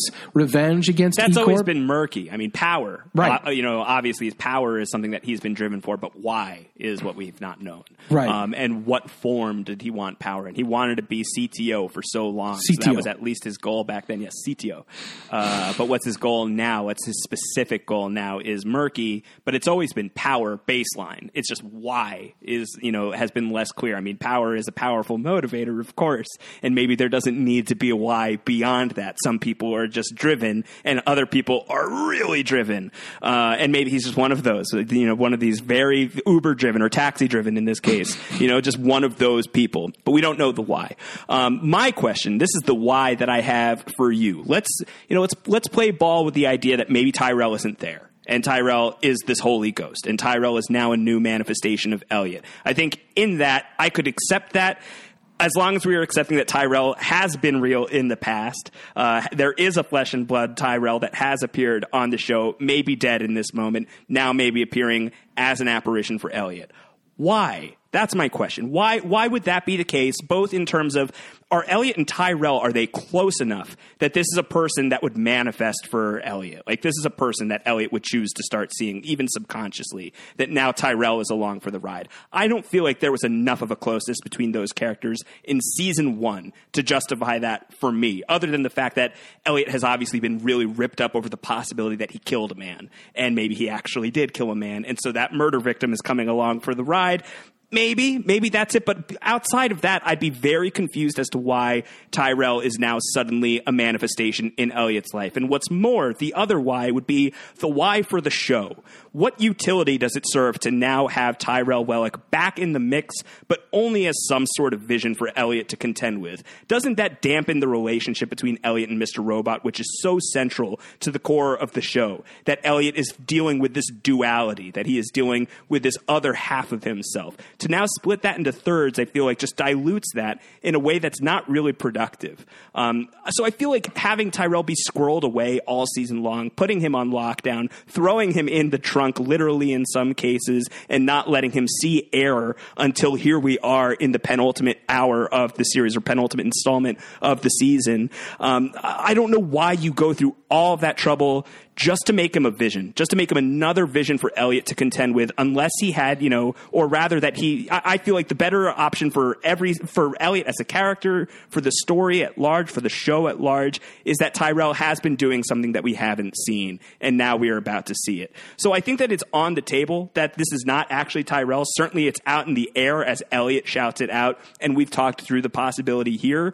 But I just feel like it's the wrong move. And if that's the direction they're going in, I feel like that's got to be sold very, very well as to why that's important. Why it's important that Tyrell died and is still along for the ride as just some sort of projection that Elliot is now seeing alongside Mr. Robot. That's got to be really convincingly sold. Otherwise, it just feels like a distraction, and I'm not sure why we're going down that route. Yeah, I think you're right about the second part of that. And of course, that's something that can be cured or that can be fixed if we're narratively exposing more of the story. But you're right about the first part, especially in that from what we saw in season 1, the manifestation of Tyrell doesn't make as much sense as maybe Elliot seeing his mother, for example, would, or Elliot seeing another more influential character. Elliot seeing Gideon would make as much sense as Elliot seeing Tyrell, right? But I will say this, we have always speculated that there was more to Elliot and Tyrell, and there was more to their relationship than we actually saw on screen in season 1. That would have to be the case. The big scene that represents that, right, is Mr. Robot and Tyrell in the cab. Right? When Mr. Robot is meeting with Tyrell, and they clearly seem to know each other and have more of a on the same page communication than Elliot and Tyrell do throughout the course of that first season, right? And that scene in the cab is like represented like, okay, there may be more going on there. You're right. That would have to be the case for Tyrell to have that kind of value. There would have to be a lot more to them than that. I have always maintained that I think we're going to fill in those blanks. I don't know if we're going to fill them in next episode, but I do think we're going to find out what happened in the 3 days after. I do think we're going to find out more about the nature of the Elliot and Tyrell relationship from the jump or as it evolved. I do think we're going to find that out. So it could be that metric that you're using to analyze the value of Tyrell showing up as to the why could be more significant in terms of its value as we get more information. As far as why, which I'm good with, but it has to be convincing. It has to be convincing. 100% agree. That's something that they're going to have to really stick the landing on if they're going with that.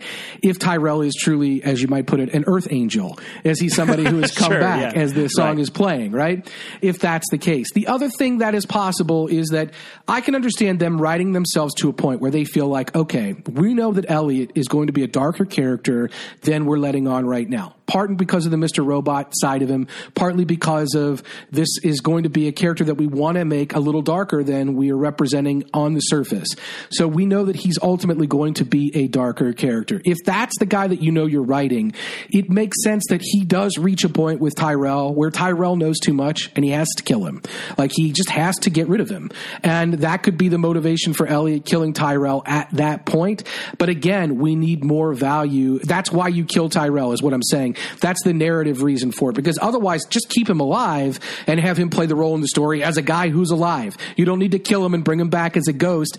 But I think I am only basing this on the fact that Sam Esmail went on record saying the prison thing and Elliot lying about it, that made the most sense to what this character would do in that scenario. So yeah, I know we said we're not going to be this show where you have to analyze everything. Is it real? Is it fake? Whatever.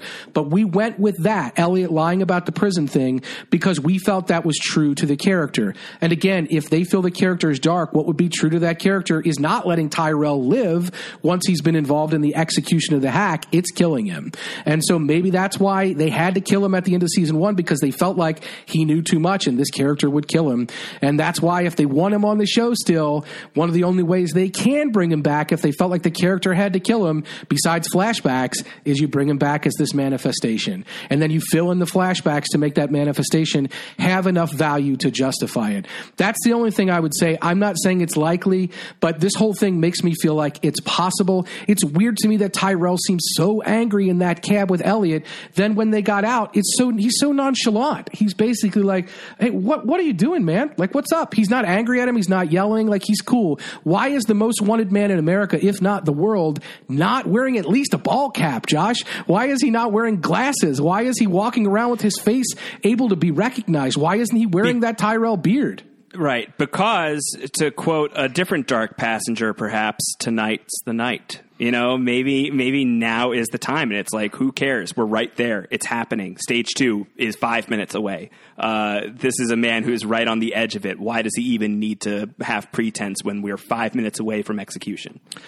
Possible. I mean, completely possible. I think the beauty of where we're at right now and where we can really end this podcast is that as we lead into the finale, both possibilities are on the table. I think we've articulated what we would want out of each possibility in order for them to be valuable. And I think that there's valid reasoning on both sides of it. And so maybe Tyrell's not in disguise because tonight's the night. Maybe he's not in disguise because this is how Elliot is manifesting him. And that's that. We don't really know. And maybe next week will give us, hopefully, shed some more light on that. I think we are going to get more about the Tyrell and Elliot relationship. We would almost have to. So I think that that's going to be something we do fill in some blanks on next week. Whether we get all of it or not, I don't know. But I do think I think we've talked out how there are both possibilities in play at this point. And I think that I wouldn't be shocked to find out that Tyrell was dead and that he's now manifesting as a ghost in Elliot's mind. And I agree with you completely that if that's the case, they're going to have to do some work to make that really land for me.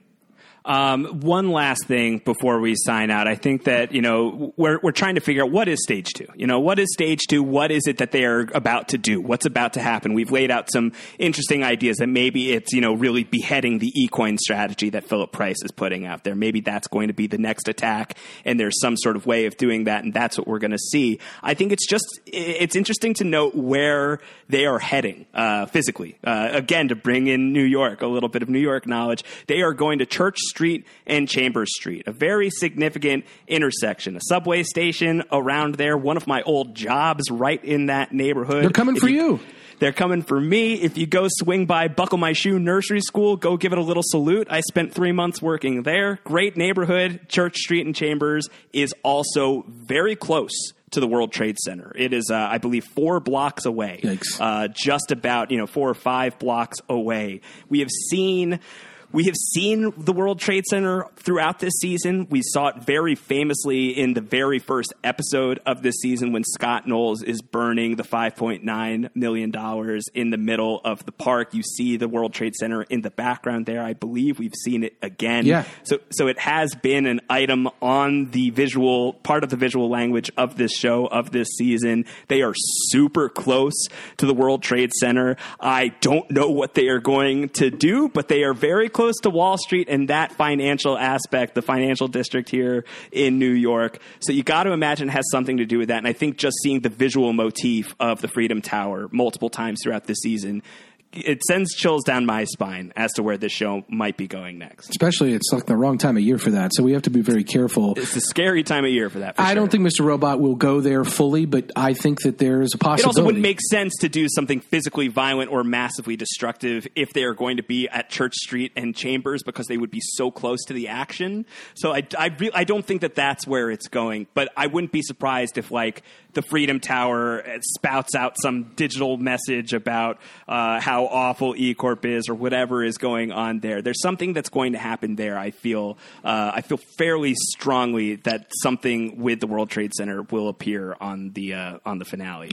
I'm nervous about it. You've planted your flag on the top of that one for sure. Very nervous about that. I'm nervous about it too. I'm nervous for you, for me, for the show, but I think the show's got the right sensibility. Keeping in mind, of course, that last season's finale had to be postponed because of the guy who shot himself on live television right around the same time someone was killed on live television. So this is a show that has been eerily prescient at times, has really tapped into things that are happening. I think this season's a little ahead of that in that regard with China and E-Corp and the Congo, things that are real in the world, and not E-Corp in essence, but China and the Congo and mining and things like that. These things are all real things that are happening, and there are real concerns, and the show is ahead of the curve in terms of them being a great crisis, and in the same way ahead of the curve in terms of e-currency. But I think this is an issue that I'll tell you what, they could really tap into some stuff and make it a very uncomfortable finale for sure. And I think that's a very good observation based on the location at Church and Chambers. Just like we've talked about Scott Knowles' apartment possibly being where it is because of the rather Tony or whatever you want to say nature of that area. This is the financial epicenter. This is all those things. So it seems to be related to something like that. And if the Freedom Tower plays a role, it would make a lot of sense. So yeah, something to look out for as well. I think Python being the title of the episode. We talked a little bit. Python sticking out into the night. Yeah. Python's that Freedom Tower. Python's killed by constriction. They grasp an animal. They basically squeeze it until it suffocates, I think. And I think that is maybe what's happening to the United States vis-a-vis the 5-9 collapse. Then everybody gets in on the eCoin thing, and then the eCoin thing's going to be constricted. And they're ultimately going to kill our economy and kill the country as we know it with this plan. So I think that's all something we have to watch out for. It's very concerning to me. And we'll just have to tune in next week to find out ultimately where this ends. I don't think we're going to answer everything we're wondering about, but I do think we're going to get an answer on what is this stage 2 and where we are with stage 2 and how it's executed and what the impact is. I do think we're going to get an answer on what more is there to the Elliot and Tyrell relationship. And I think we're going to get an answer on whether Tyrell is in fact alive or dead. I mean, I really hope so. I would love for that to be definitive. That would make me really happy that we wouldn't have an off season to worry about that. But now that I've said that out loud, of course, that's exactly what's going to happen. So yeah, well, I think we foresee a scenario where our girl Joanna shows up. She finds Tyrell's body there, even as Elliot is working side by side with Tyrell. Totally probable, or at least possible. We will see how that goes. More of the finale to come next week. We are not finished yet. There is still one more episode of Mr. Robot. Wondering how long that's going to be. We will see. We will have coverage of that next week, maybe a little bit differently than we have done in the past. Stay tuned for details on that, just based on how the week is shaking out next week. We will have plenty of coverage. We will have plenty of hours of conversation about this show, I am sure. Hashtag time. I don't know if for me you beat PTSDDP. That's pretty good. I liked Uncle Coy too, though. I'm laughing hard about that still. Either one of those would work. Tweet that our way. Antonio is at AC Mazzaro, 2 Z's, 1 R. I'm at Round Howard. Thanks as always for listening to this podcast. If you have not yet already done so, subscribe to our podcast, postshowrecaps.com/Mr. Robot, iTunes, MR Robot, iTunes. Leave us your ratings. Leave us your reviews. They are greatly appreciated. We will be back next week, finishing up our conversation about the rest of Python, the rest of Mr. Robot Season 2, Mr. Robot at Large. Going to be interesting stuff. We've been on Robot Road for a while now, Antonio, and it is at least coming to a pause, a long off-season pause. So we are really in the thick of it right now, right at the edge of this thing coming to an end. We're out of the woods. We're out of the woods. We're out of the woods. Yep, yeah, we're out of the woods. We cut our way out. We cut the woods numbers. Yeah, I'm excited to be where we are, man, and I've loved talking about it all season with you, and I'm looking forward to next week. All right, we will be back next week. Take care, everybody. Goodbye. Cheers.